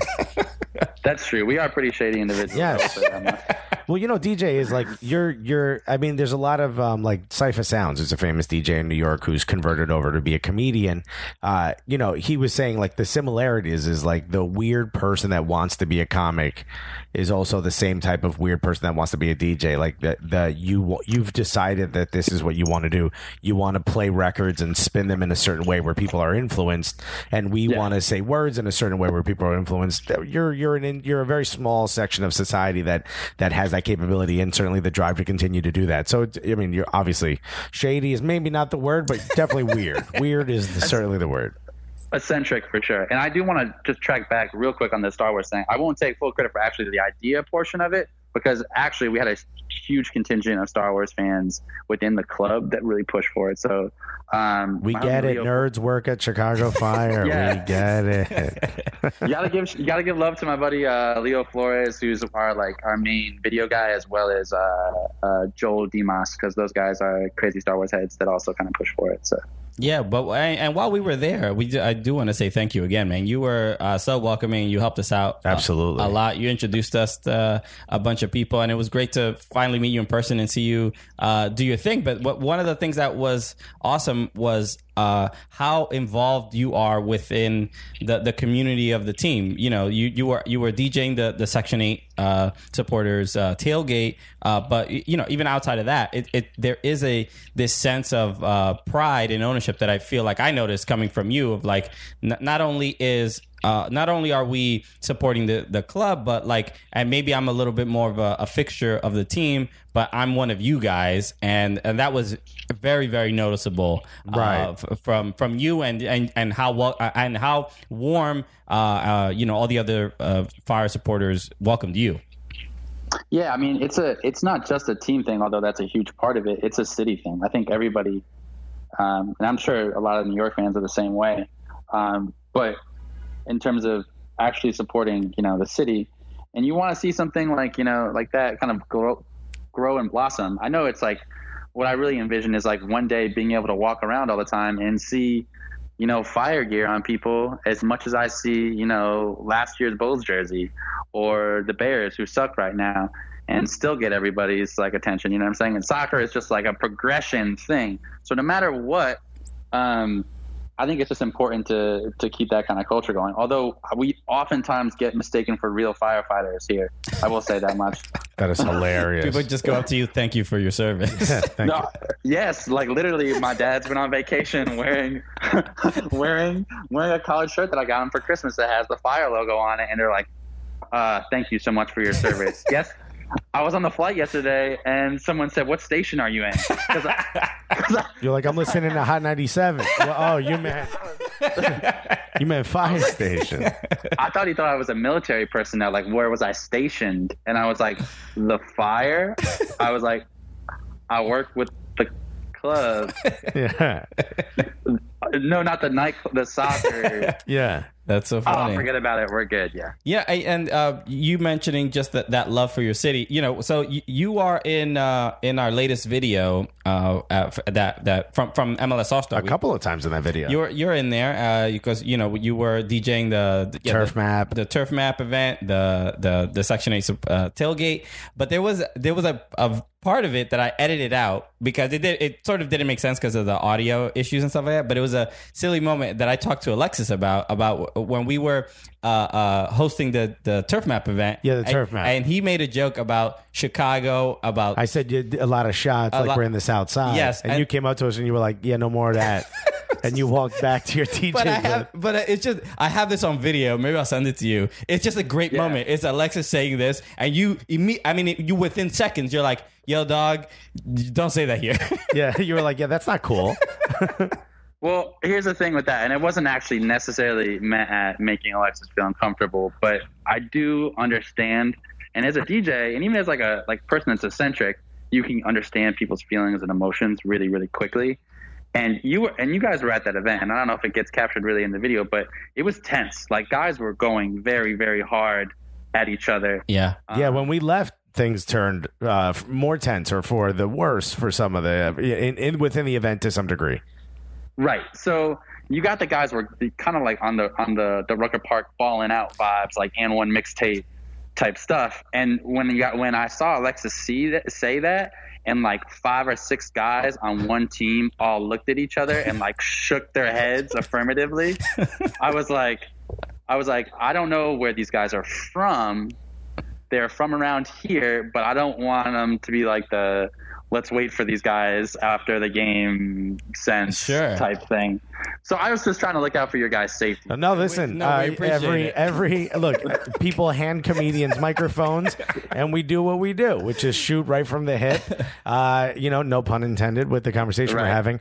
And listen, every city needs a fixer, right? We need someone to be like, here's just the general tone. Yeah. And I got to be honest, actually, I brought this up with a comic, Will Miles, who's from Chicago. Yeah. I was down in Atlanta, and I was like, hey, he said this thing, and he came up to me. He was like, you probably shouldn't say those jokes here. And I'm like, I grew up in Newark, New Jersey, when it was the murder capital of the world, and we made those jokes all the time, and no one got heated about it, so on and so forth.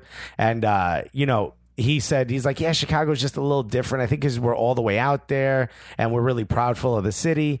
Those comments from people who don't sound like they're from here, they can be taken the wrong way. And I was like, totally makes sense. It completely makes sense. It's kind of cool that we caught that on video. Part of that too is that I don't doubt that there was many a documentary and news story written about what was going on in Jersey and New York at the time.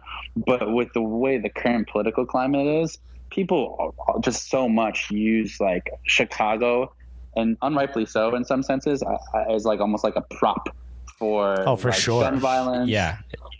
And whether it's right or wrong, and whether we do physically have an issue here, and it's something that's that I hear every single night in the neighborhood I live in, and know what's going on. And unfortunately, I've had friends that have been hit before and stuff. So you understand the very real dangers of what's going on, and it doesn't shy away from it all. But definitely with like the Spike Lee stuff that went out, all the Chirac talk, and like with the orange one being in office right now. I think it makes the orange one. That was great. It makes it difficult to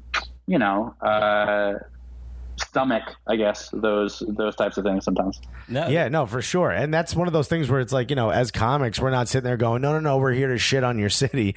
Where, especially for me, as the one who made the comment, it was like, no, hey, here's a reference, right, guys? And then I look around, I'm like, no one liked the reference? All right, guess what I'm going to stay away from moving forward. Yeah, because there is that, when Alexis said it, I wasn't like, stop, dude, or whatever. I wasn't like upset, but there is that, just like any joke, that there's a risk of someone not liking it and stuff like that. As your partner and being there with you, it for me, it felt more like, Alexis, we're guests here. What are you doing?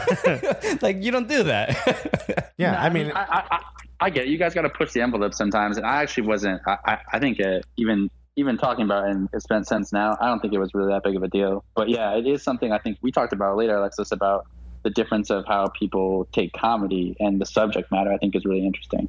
Yeah, look, it's one of those things where whether I'm on stage or off stage, I don't shy away from anything. If it comes in my mind, I say it. And then I always think to myself, like, well, if there are going to be repercussions, let them, I And I'm more than happy to reconsider, certain subjects as things not to touch again. Like, when you do a weekend in a city, like I was just in San Antonio not too long ago, I think before I went out to Chicago. And I was like, let me make fun of these things about this city when I first get on stage. And the guy who ran the club was like, hey, all those things are really funny. That one thing you brought up is really sensitive here. Don't bring that up again. Or if you're going to just understand, you might lose the room and then you have to win them back. But I have 45 minutes to do so. By the way, that one thing is a Whataburger. It's a cheeseburger place. Very sensitive subject. I shit on San Antonio. I shit on the Alamo and they were clapping. I shit on Selena and they were clapping. I shit on the Spurs and they were clapping. I shit on a cheeseburger chain and I almost lost them. I'm a little offended you talk about that Angel Selena like that, bro. Isn't that messed up that, in Chicago you lost everybody on mass shooting and violence, and in another city you lost it on a fried piece of ground beef. Yeah, which is a terribly fried. No, piece but of yeah, ground beef. it was while I was editing the video, it was a significant moment that I did want to talk to you about especially because of that that Chicago being used as a prop and. But it's not just that. It's also that, you're not just the DJ of the local soccer club. You are a Chicago dude. You represent Chicago. You have the hearts and the minds of the people of Chicago. And when you do things like, I don't see the DJs from other clubs showing up to supporter events. You're out there doing DJing the Section 8 event. I don't see the DJ putting up videos that, wearing Chicago Fire gear or their own club gear. You're doing that. Yeah. So those things, it's like you are as much a part of the city as you are sort of associated with, standing behind, turntables at a game. Yeah. And I do want to say, make sure I say thank you for just having our back in that particular moment. Because I didn't need it, bro. No, I'm kidding. Thank you. Thank you so much, man. No, it's all good, guys. I got your back. It's all right. Yeah. Like if you come to New York and you start bad mouthing the G train, I'll be like, yo, homie, not right now. Not right now, but maybe not on the G train. Not on the G train. You do this shit on the Q train, you good. I'll make sure I bring my Derek Cheater limited edition hat with me, and that I'm fully dressed in South Pole and Timberlands for my winter trip to. I'm gonna show you how to tie your Timbs. We're gonna do it up right. And make sure you tip that Yankee cap every opportunity you get to every deli owner. Call everyone iBus. the Hove prop to my New York hat. Absolutely. Step, man, thank you so much for being on the show, dude. It's always a pleasure. You're a great dude, and obviously, if you're in Chicago, if you're already a Fire fan and you don't know DJ Step, I mean, you're missing out. But make sure you support this dude because he's not only just at the games, but he's supporting Chicago, and he does a lot of events involved with the team and outside of the team. So definitely support Step for sure. And you know what? Just because you're not a firefighter doesn't mean that when you're wearing fire gear, people shouldn't buy you drinks. Okay, so I'm putting that out there. It's not just for the firefighter. Sometimes it's for the guys who fight for the Chicago Fire. Am I right? Yeah, you guys. I mean, you just uncovered my master ploy to get free drinks at every establishment I got here. But, well, then I'm glad we could help. The man's a hero. He's done so much for our nation. And the roof is on fire. Is this something you need to play then? Let it burn. There you go, dude. Thanks so much for taking the time. Where can people follow you? Do you have like a Spotify playlist or something? Where can people find more of your work? Yeah, so my website, djstep.com, has the vast majority of all the curated playlists and MLS-focused and scratch routine videos. And then I'm also on Twitter and Instagram at callme_step. Dope. All right, man. Thank you so much, dude. All right, guys. I'll be seeing you soon, okay? Be well. All right. Cheers. Can't wait, dude. And fans, we'll be right back after this. Hey everybody, this is Alexis from the Cooligans. I'm breaking in just to talk to you a little bit about Mack Weldon. I've talked about this underwear before. They're absolutely amazing, and look, they sell more than underwear, but here I'm going to tell you about this underwear because I guarantee you that the underwear that I'm talking about is better than the garbage you have at home, okay? I know that because I have that same garbage. Now I have a pair of Mack Weldon underwear. Absolutely incredible. I was at a wedding in the woods. I don't know who got married in the woods. I don't understand why they just can't have it in a hall like everyone else with parents arguing. They decided to do it out in the middle of the woods. I danced my ass off. I must have danced for about 4 or 5 hours straight. My knees are killing me. I'm an older man now. I don't know what's happening to me. But you know what didn't bother me? The fucking underwear I was wearing. It smelled amazing when I took them off. I danced all night. I wore them to sleep. I woke up the next morning, took them off, and I was like, you know what? Let me check these one more time. I smelled them incredible. Again, gave them to my wife. You know what she said? They don't smell bad, which that's world-class level. That's gold.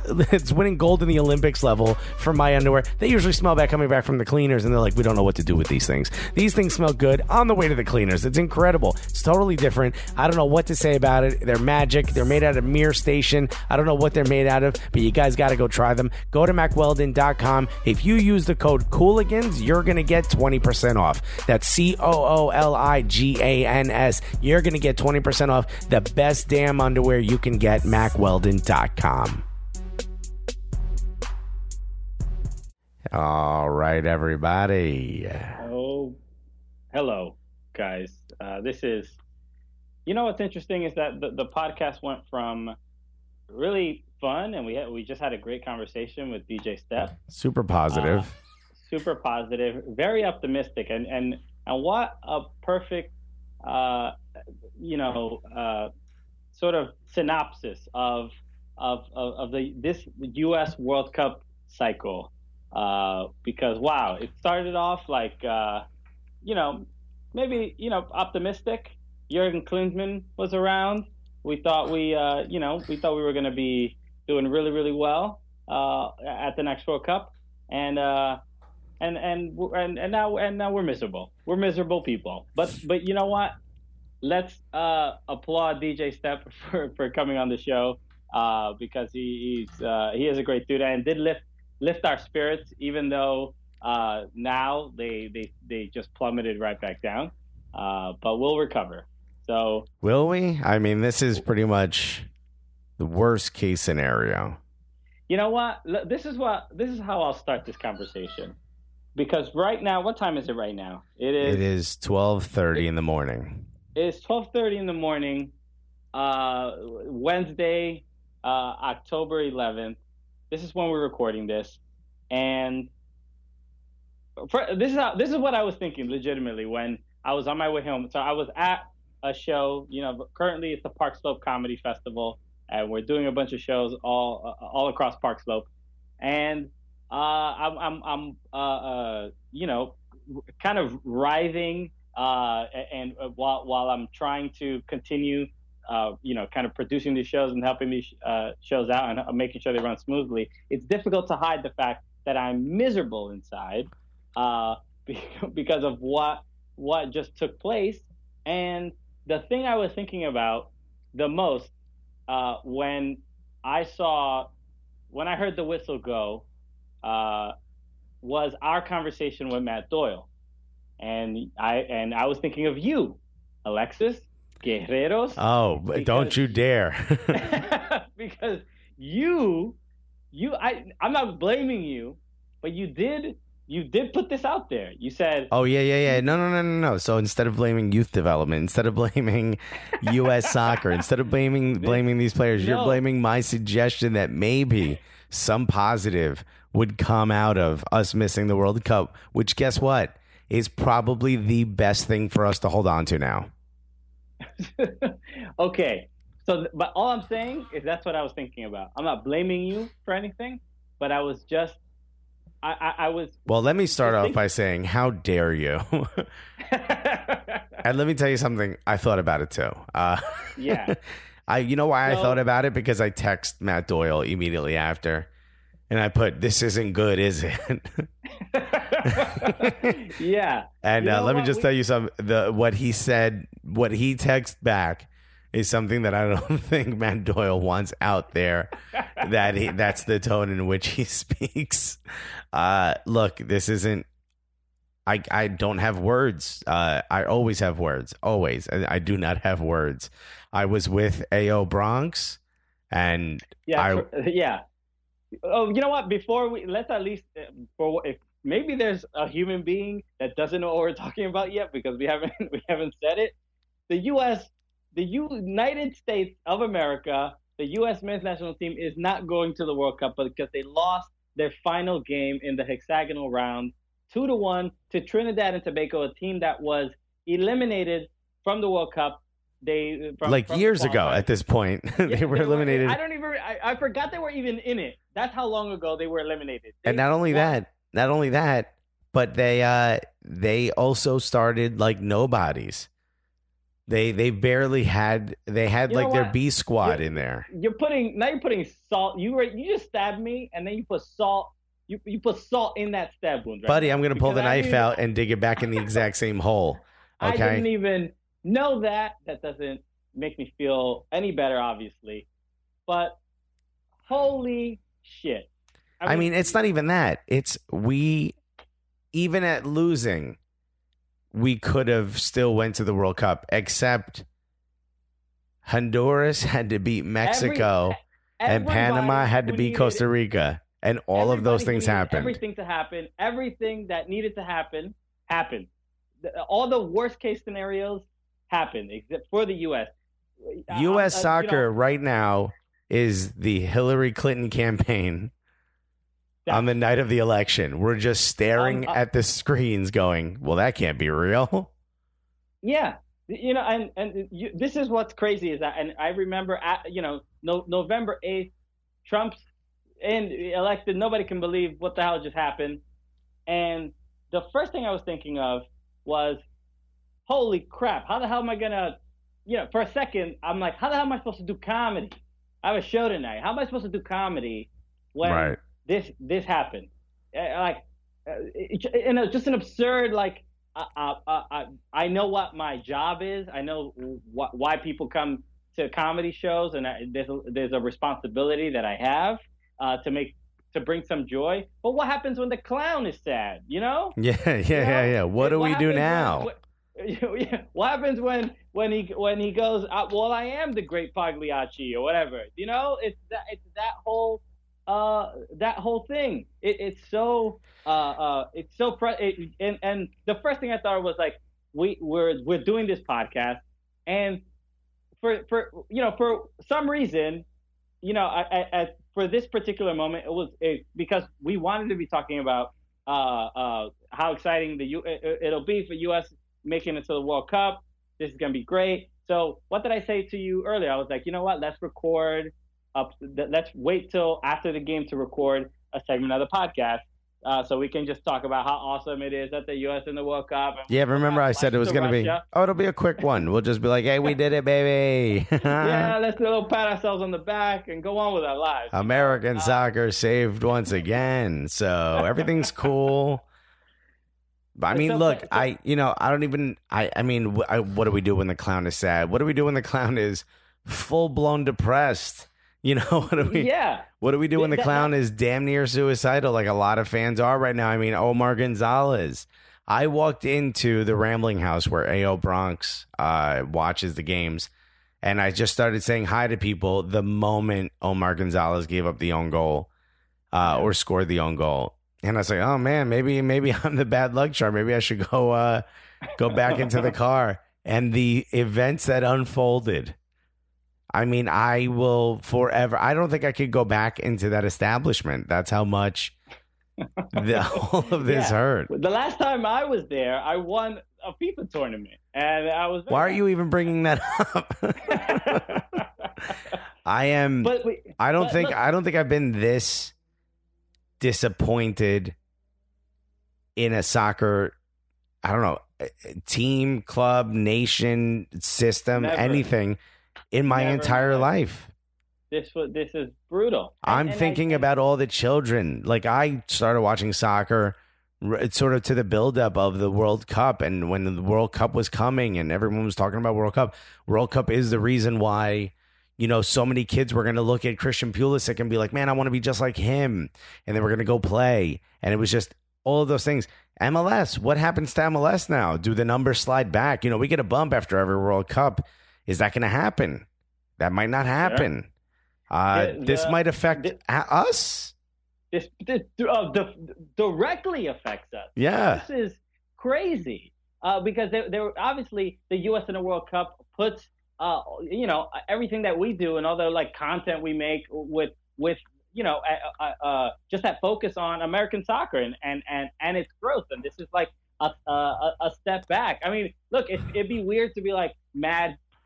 Just solely at at the U.S. men's national team players for what they did to us personally. Oh no, I think that's fair.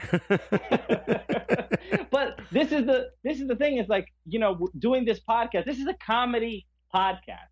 We just happen to talk about soccer, right? So it's really hard to separate that right now. It's really hard to get into the comedy part of this. Exactly, and I know people listening to this right now are like, maybe the Cooligans will cheer me up. And we'll definitely hope we do that. But just know that we are suffering just like you. And this is so crazy to us. And look, listen to me right now. I sound like Alexis, 6 months ago, talking about, we got to get all these old guys out of the team. How is Dempsey and his heart and all this other stuff? And that is how enraged this has gotten to me. This is surreal that what was it, 12 points in 10 matches? Embarrassing. it's embarrassing. It's beyond so embarrassing. And also, I think there is a silver lining in all of this, which is that I was right. Yeah, if we can find any solace.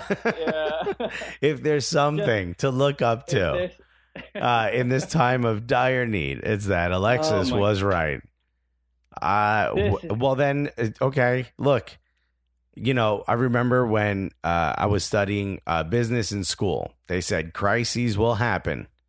It's how you react to them. Taylor Twellman already said this on ESPN, which is what I said to Matt Doyle on the phone, which is what I said on Twitter, which is what I said to you, which is if we look at what happens to national teams and national team systems when they have catastrophic failures, which I think you and I would both agree this is that, what happens? The best example of turning that around is what Germany did in 2000. And if we do not do even half of those things, then we are absolutely insane as a footballing nation, as a soccer playing nation. Then the people in charge do not care about what happens to us as a country.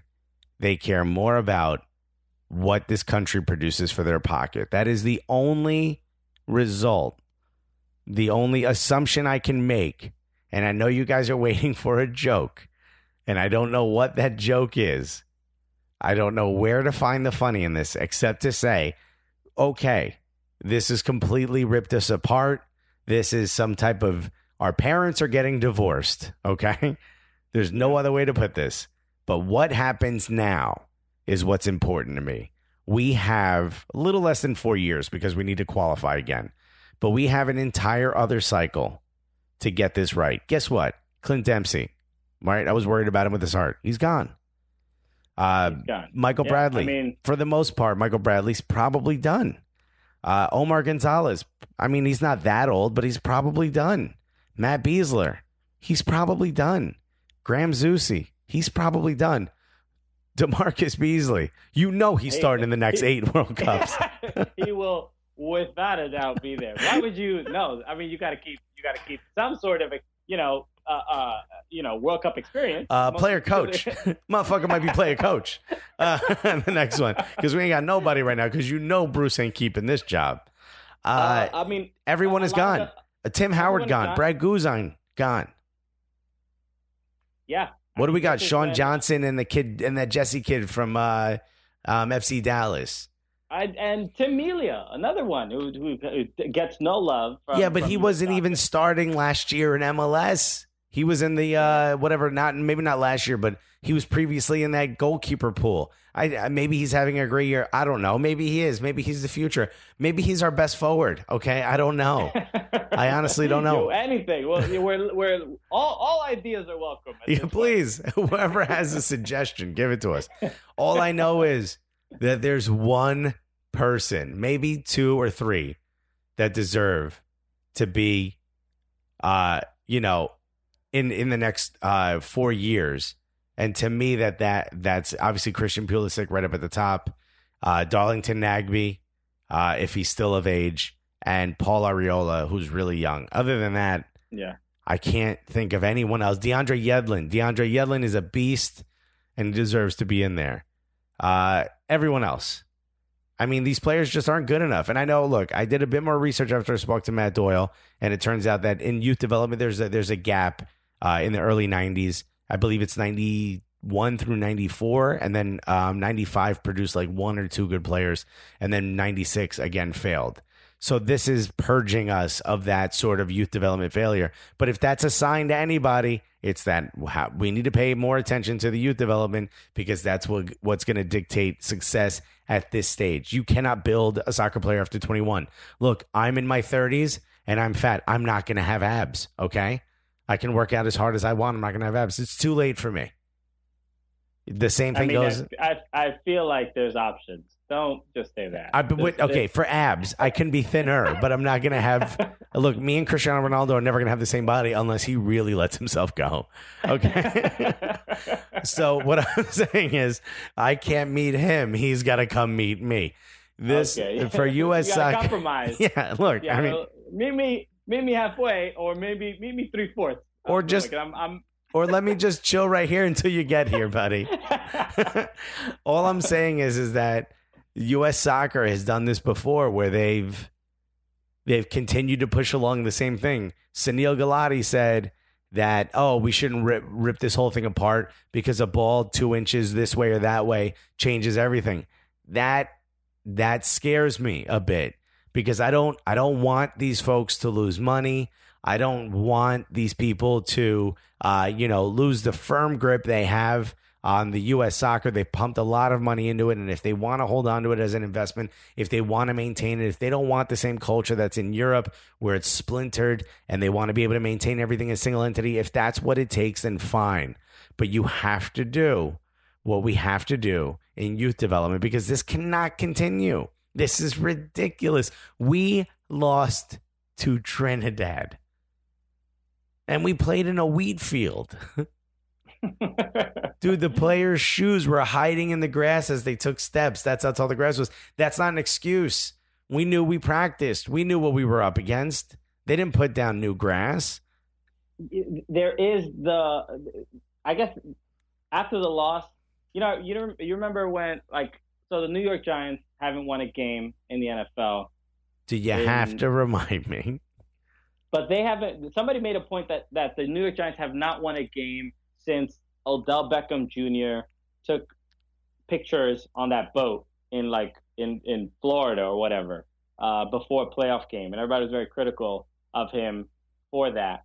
And I honestly think, how Trinidad was frustrated that the U.S. was making fun of them, making fun of the training ground that the U.S. was training on, because there was heavy rain and there were pools of water, and they were carrying Christian Pulisic. He was piggybacking on somebody while they carried him onto the pitch, and they put hashtag River to Russia instead of Road to Russia. Dude, it's that you're not in the World Cup yet. There was a little bit of we're just gonna go here, get 3 points. And just head back home and just book our flights to Russia. They went in with but we just beat Costa Rica 4-0. I mean, you wouldn't have confidence. Panama, they beat Panama. Sorry, 4-0. we just Panama. But they went in. Wait, just again, way too much arrogance. Always, those teams that are eliminated. They're not just like, all right, cool, we got you. You need to go where? Oh, yeah, they're not your travel agent that's trying to book your trip to your vacation to Russia. So. They clearly went in with just a little too much arrogance, expected those 3 points. And just the lack of urgency is, especially after that, such a great win. And you heard the first segment. How excited were we that the U.S. was on their damn way to Russia? And ridiculous. It's ridiculous to look back. I almost want to edit that out. I mean, it's people are going to be listening to that. People are going to listen to the first segment and be like, "Yo, these guys sound like fucking fools." Yeah, these guys are damn idiots. I honestly don't know. I don't know what happens from here. There's just a lot of question marks, Well, I'll leave it up to the fans. I'll leave it up to the fans to message us. How do you feel? I mean, you've probably posted on Twitter. Share with us how you feel. Tag us in whatever rant you go on. If you guys do a 40 tweet thread, tag us in one of them so we can follow it, because I don't know how to feel. I mean, besides upset, angry, disappointed, saddened. What are the 12 stages? I did them all already. All right. Yeah. Now I'm on to, I have a heroin addiction. Oh my God. Going on. Well, Extra Time Radio does the brown liquor episode. I text Matt. I'm like, you guys are going to need a little something stronger. Maybe a spoon over a flame, This is brutal.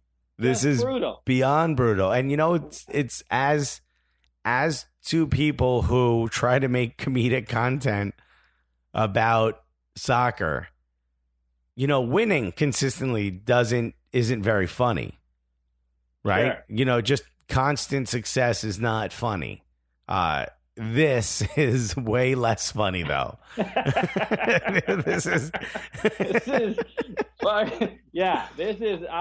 not bringing the joy we want to spread to the American soccer world. This is not the premise of the joke that we wanted. No, not at all. We would have come up with so many jokes. World Cup, this and that. It would have been great. U.S. and Russia. Putin is Trump this, and it would have been it would have been a parade of jokes. It would have been so fun. It would have been great. And remember, there was that small chance you and I went to Russia. That's gone. That's gone. Yeah. Look, it was probably nil. It was down to the same percentage chance that Honduras had of making the World Cup. What did the ESPN SPI thing?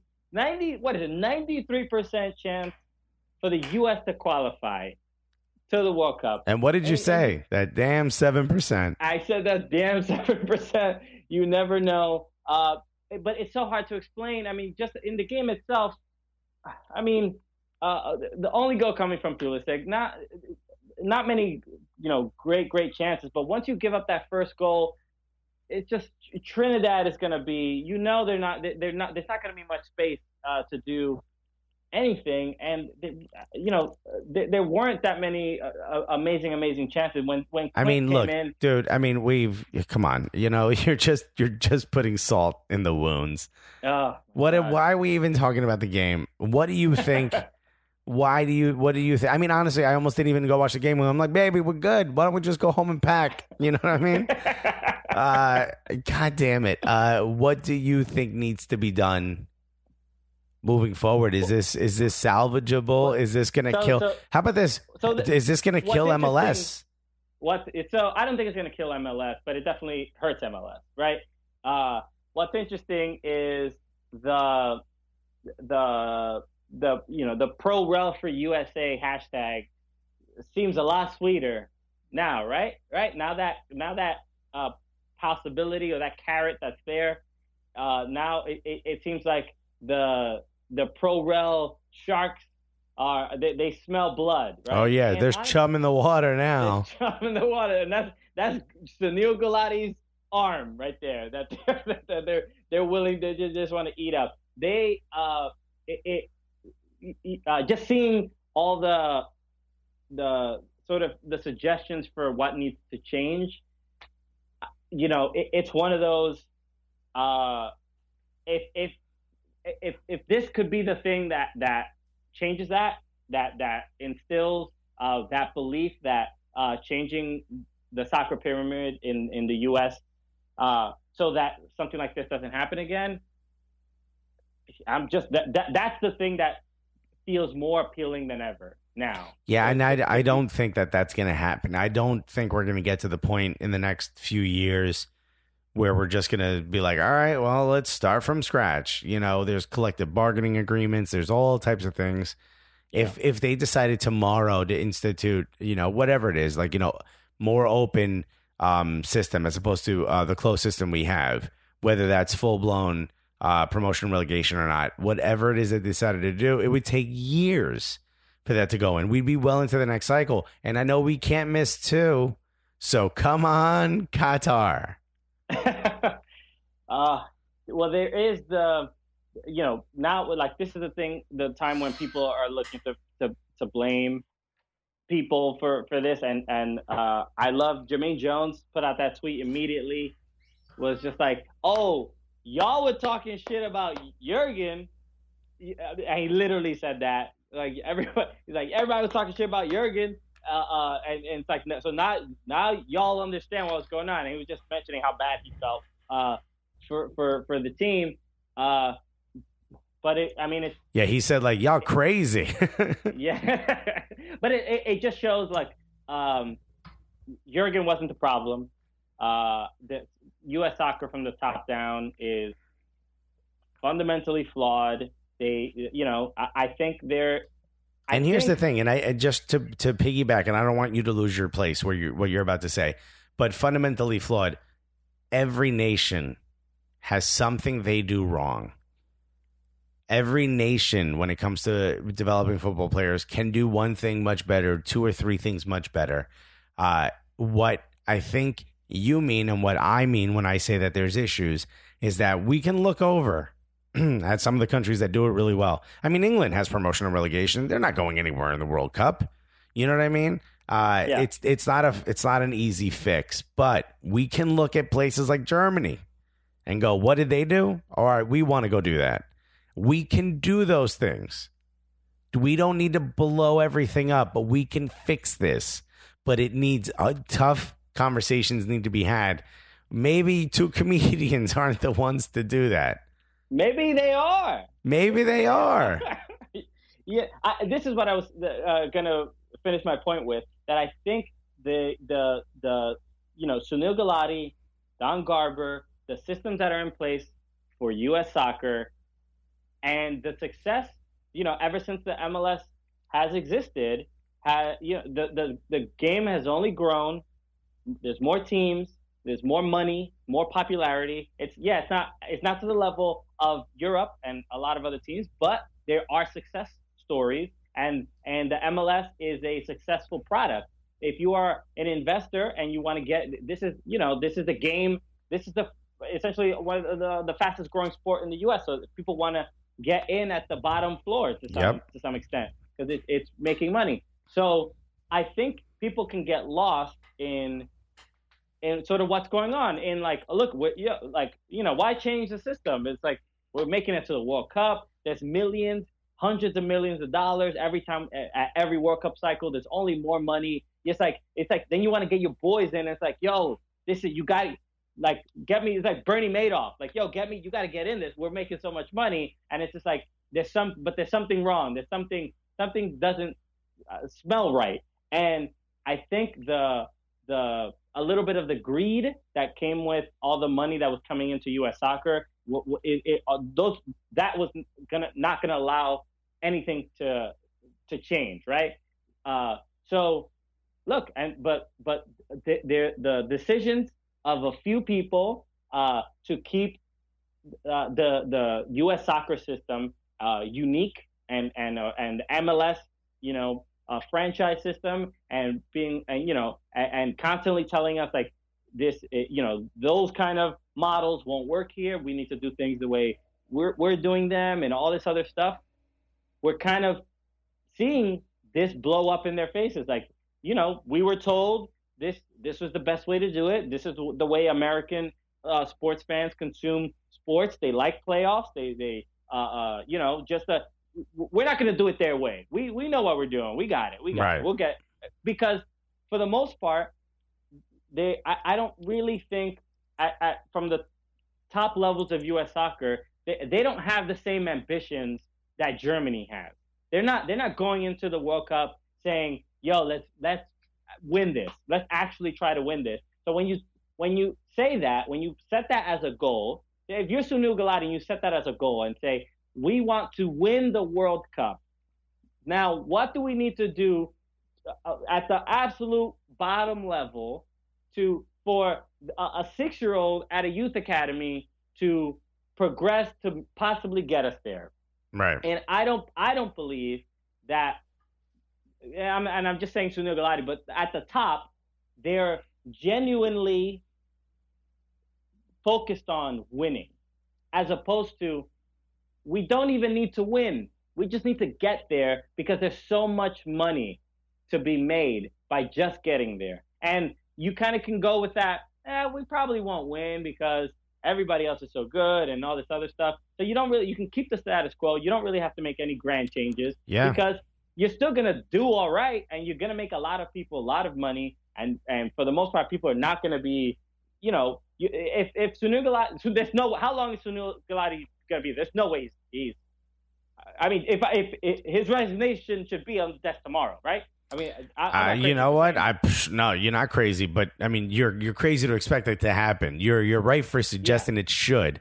You're crazy to think it will. He's already talking like, don't worry about it, baby. We got this, Yeah. Little hiccup over here and there. It's not that big of a deal. We'll be fine. Yeah, the family business is going to be all right. Yeah. I'll get right back up, baby. Don't you worry. Don't you worry about it. I think I completely agree with you. I look at this and I say, there is no one answer to how to fix this. There is a multitude of questions that need answers. And a lot of them are going to be painful and uncomfortable, and they need to be asked. And as comedians, we can sit here and say, like, let's pick this apart. This should have been a funny thing. Like this segment right here, especially if you've listened to this whole podcast. Boy, did you wait for this. I don't know how you got through those first two segments to get to this. Boy, I hope you did. But, hopefully now that you're here, we care. Because we're not even able to just sit here and just shit all over this. We're not trolls, man. That's not what we do. We're not sitting here going, no, the hilarious the U.S. got out of it. If you want that, go to different podcasts. That's not who we are. Do we want this to succeed? We want them to succeed. We want MLS to be the best league in the world, and we think it can be, which is why we care so much about it. We're season ticket holders. That's why we're putting our money where our mouths are and where our hearts are. And then shit like this happens, and we're like, what the fuck, dude? Just nuts. I mean, and then watching all the videos of all the players post game. Tim Howard, disappointed is an understatement, and Omar Gonzalez like just close to tears. Watching stuff like that, it's just what's weird is that it's difficult. A lot of times teams will lose a game in any other sport.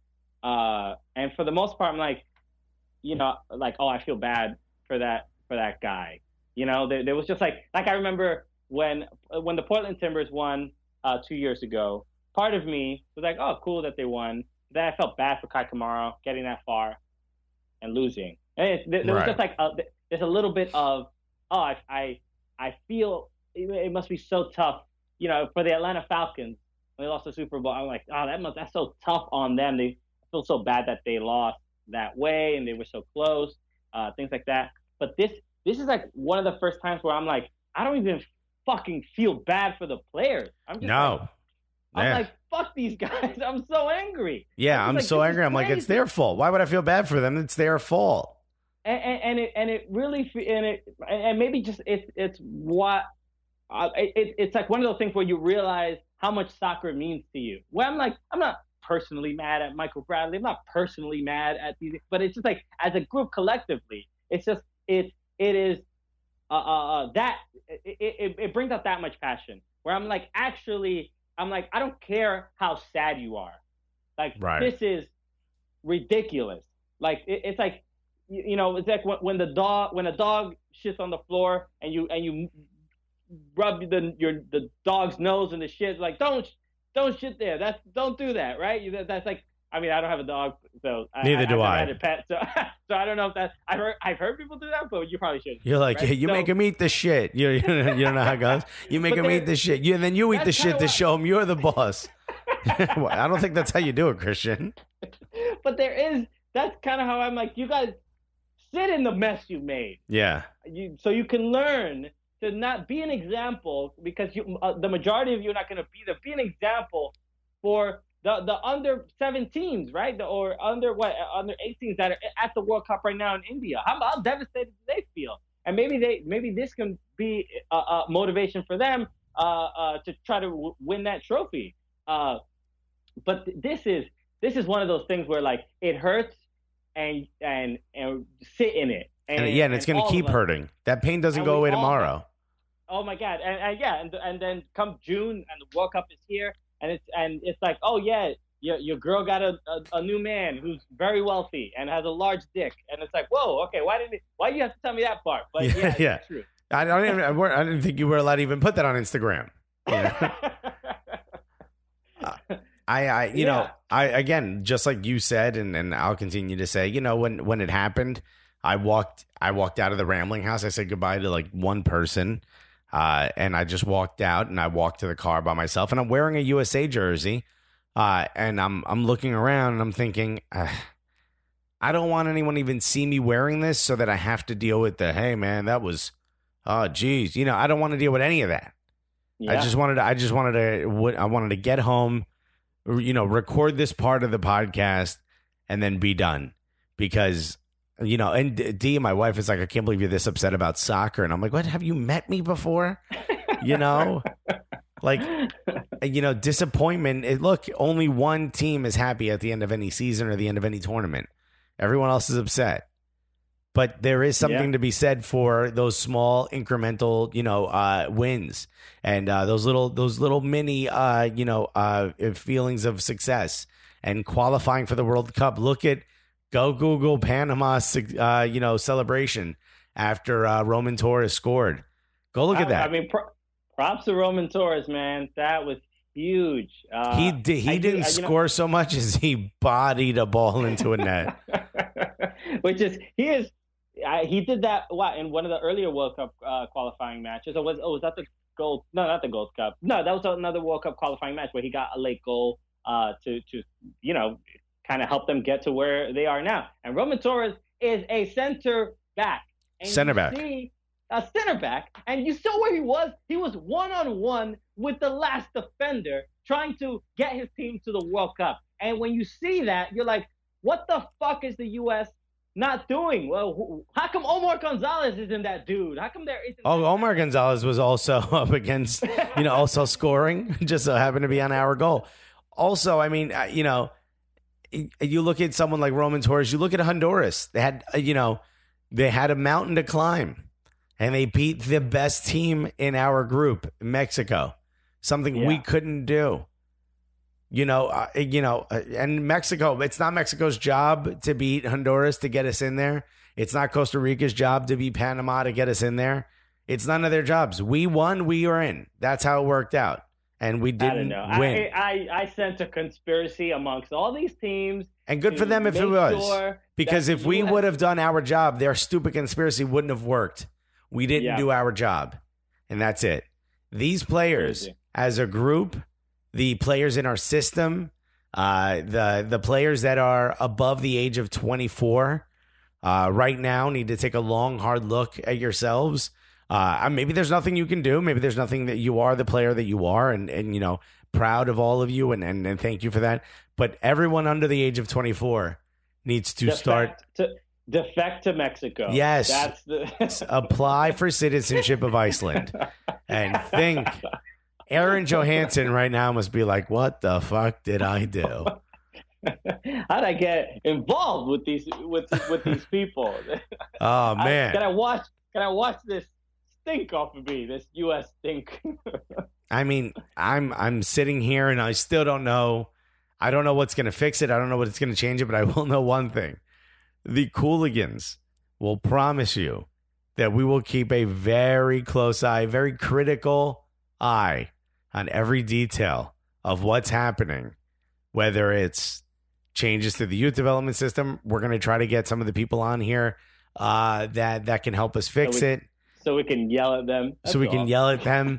We're going to get guys on here like Matt Doyle and other guys that are experts that can tell us what went wrong. Over the next few years. Look, we're not going away. We kind of wished this would have worked out so there would be a lot more of you that we would be talking to. I don't know what's going to happen, but look, if you love soccer, you're still going to watch the World Cup, right? If you love soccer, you're still going to watch MLS. If you love the World Cup and you love MLS, you're probably going to start listening to the Cooligans and at least watching us. I mean, I hope so. This is beyond catastrophic for not just us, for a lot of people, for a lot of things. And hopefully you guys continue to support over this sort of stretch of uncomfortable missing matches for the U.S. Because we're here to help, lighten your mood and make you feel better. And you listening and replying and engaging with us makes us feel better. We're comedians. We need hugs. We need attention. So the more you listen and the more you share with us your thoughts and your feelings help. We don't know. We don't have all the answers. We don't have all the jokes. We're trying to get them. What I don't know what's going to happen. We don't know what's going to change, but we know whatever changes, we're going to be telling you about it. And we're going to be telling you whether we think it's a good or a bad idea or not enough, or maybe too much. It might be too much change, But you know what? Sincerely, this feels, whenever there is a tragedy, when there's deaths and when just bad things happen, the normal kind of passing the buck, and that never feels genuine, is always sending thoughts and prayers, right? Always this issue. But you know what? We need thoughts and prayers right now, baby, because this would send them my way, because I could use a couple. This is any whatever remedy, whatever holistic medicine is available to heal how the way I feel. Please send it over. Right, light some sage. burn a virgin, whatever it takes. Burn a virgin. Yes, that is a classic home Aztec remedy. Yeah, exactly. That we all use. So if you're keeping track, we were joking around that Messi might miss the World Cup. He's in there. No, he's chilling there. He's in there. Old time hat trick. The old U.S. that beat Panama 4-0, not going. Isn't it insane? Every time I think about it, it drives me wild. Yeah, and watching those scores, the game was aired on BN Sports, and they're showing all the scores from the other games, and I'm just like, especially the Honduras Costa Rica. I was just like, you mean Honduras Mexico? Honduras Mexico. I'm like Honduras. I'm like so boldly like the Trinidad is up 1-0. I'm like talking to another comic, and I'm like, oh yeah, the U.S. is losing this game. It's crazy, but there's no way Honduras is beating Mexico and Panama are beating Costa Rica, and the games were tied till very, very late. The Panama Costa Rica game was tied pretty late, so there was a chance like maybe still fourth place, but yeah, I was just like, there's no way this can happen, and boom, and yeah, it all happened exactly as it was not supposed to. The absolute worst case scenario was exactly what happened. Yeah. This is Black Tuesday. Yeah, here it is. A day that will live in a night that will live in infamy, right? Yeah. Unfortunately. Just so bad for the state of American soccer. I mean, it's just what would the U.S. had the last time they hadn't qualified was in '86, or that was the last. Yeah, that was the last time they missed the World Cup. So it was pretty consistent for such a long time. Yeah, 1990. We scored against Trinidad, and that's what sent us to the World Cup. Oh man! Wow. I don't know, man. That's it. That's it. How about we can talk about this for a long time, but this is what it is. So, oh boy. So thank you for listening, everybody. Hopefully this made you feel better. I don't know. Talking about it definitely helps. Just being able to scream into a microphone a little bit is kind of nice. Something like that. Yeah, there is some sense of therapy with that, but onward to 2022. I mean, that's what we got to start thinking about, and today is the day to start thinking about that. And it is not too soon. It is when there's gun violence, what's the normal? Now is not the time to talk about these things. It's too emotional. No, now's the time. Right now, this is exactly the time. The second the whistle blew, Sunil Gulati's phone should have been going off like, yo, what are we doing tomorrow? That is it. If they're not having a meeting either right now or on the books for tomorrow at 8 a.m., they're fucking up. This isn't something where they take the time to think about it. Consultants need to be hired. People need to go find whoever wrote the plan for Germany, which unfortunately was actually Jurgen Klinsmann. He was a big part of it. Yeah. Oh boy. people did reach out to Jurgen. I know there was some journalist that reached out to him and asked him if he had any comments or any thoughts, and he said, of course I do, but I don't feel like now's the right time to talk about that. Of course he has. Yeah, look, he can't say it because he's too busy laughing. Yeah, he's like, I told you, motherfuckers. Look at this. Told you so. Oh, it was my fault. He became Bernie Mac. Yeah. I told you, motherfucker. Yeah, I ain't scared of you, motherfucker. Hit me. Yeah, unbelievable. So, look, we'll have more time to talk about this next week, and we'll see. Maybe we can get somebody that can help us cope with this stuff, and maybe it's a little bit more experienced, or maybe we won't. Maybe we'll just move on with our lives and focus on the MLS playoffs are coming up soon. We know. Yeah, maybe this becomes a podcast about boxing. Who knows? Yeah, who will Mayweather fight next? Yeah. We'll. I mean, we're talking about in court. Exactly. So. I mean, look, there are positives, and the MLS doesn't take a break every 4 years, so we will be able to talk about that, and the hope is that maybe there won't be new fans that are interested in MLS, but hopefully the ones that are currently fans can I genuinely think that even though the U.S. is not in the World Cup, the World Cup is still a spectacle, and it is incredibly popular, and lots of people are going to watch it from the U.S. So we need to pick teams. We got to pick teams. I'm a Colombian man right now.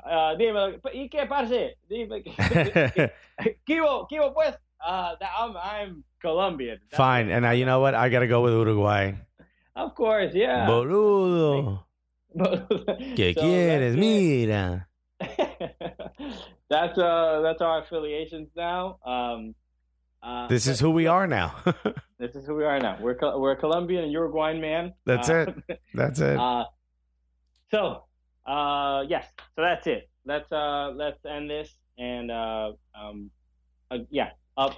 there's nothing else to say.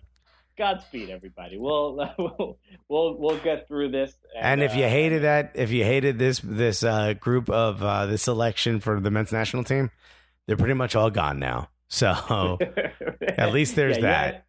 You had any issue with their player rating or their poor performance? They are you can throw them in the recycle bin. They are done. We have exercised the demons. Yeah, and how. Maybe slightly. I mean, it's obviously very disappointing. The U.S. is not in the World Cup, but to add insult to injury, Clint Dempsey did not break Landon Donovan's record and will never do that of goal scoring for the U.S. men's national team, unless for some reason he is in 2 years from now in a World Cup qualifier, which I don't think is going to happen. I highly doubt that's going to happen. But Clint Dempsey. What is that? 58, 59 goals, I believe, tied with Landon Donovan. And it looks like that record is probably waiting to be broken by Christian Pulisic. And it'll be a couple of years, but he'll probably do that fairly quickly. But Clint Dempsey did not get the opportunity to do that. He tried. He tried his best against Trinidad, but it didn't happen. So, What else is there to say?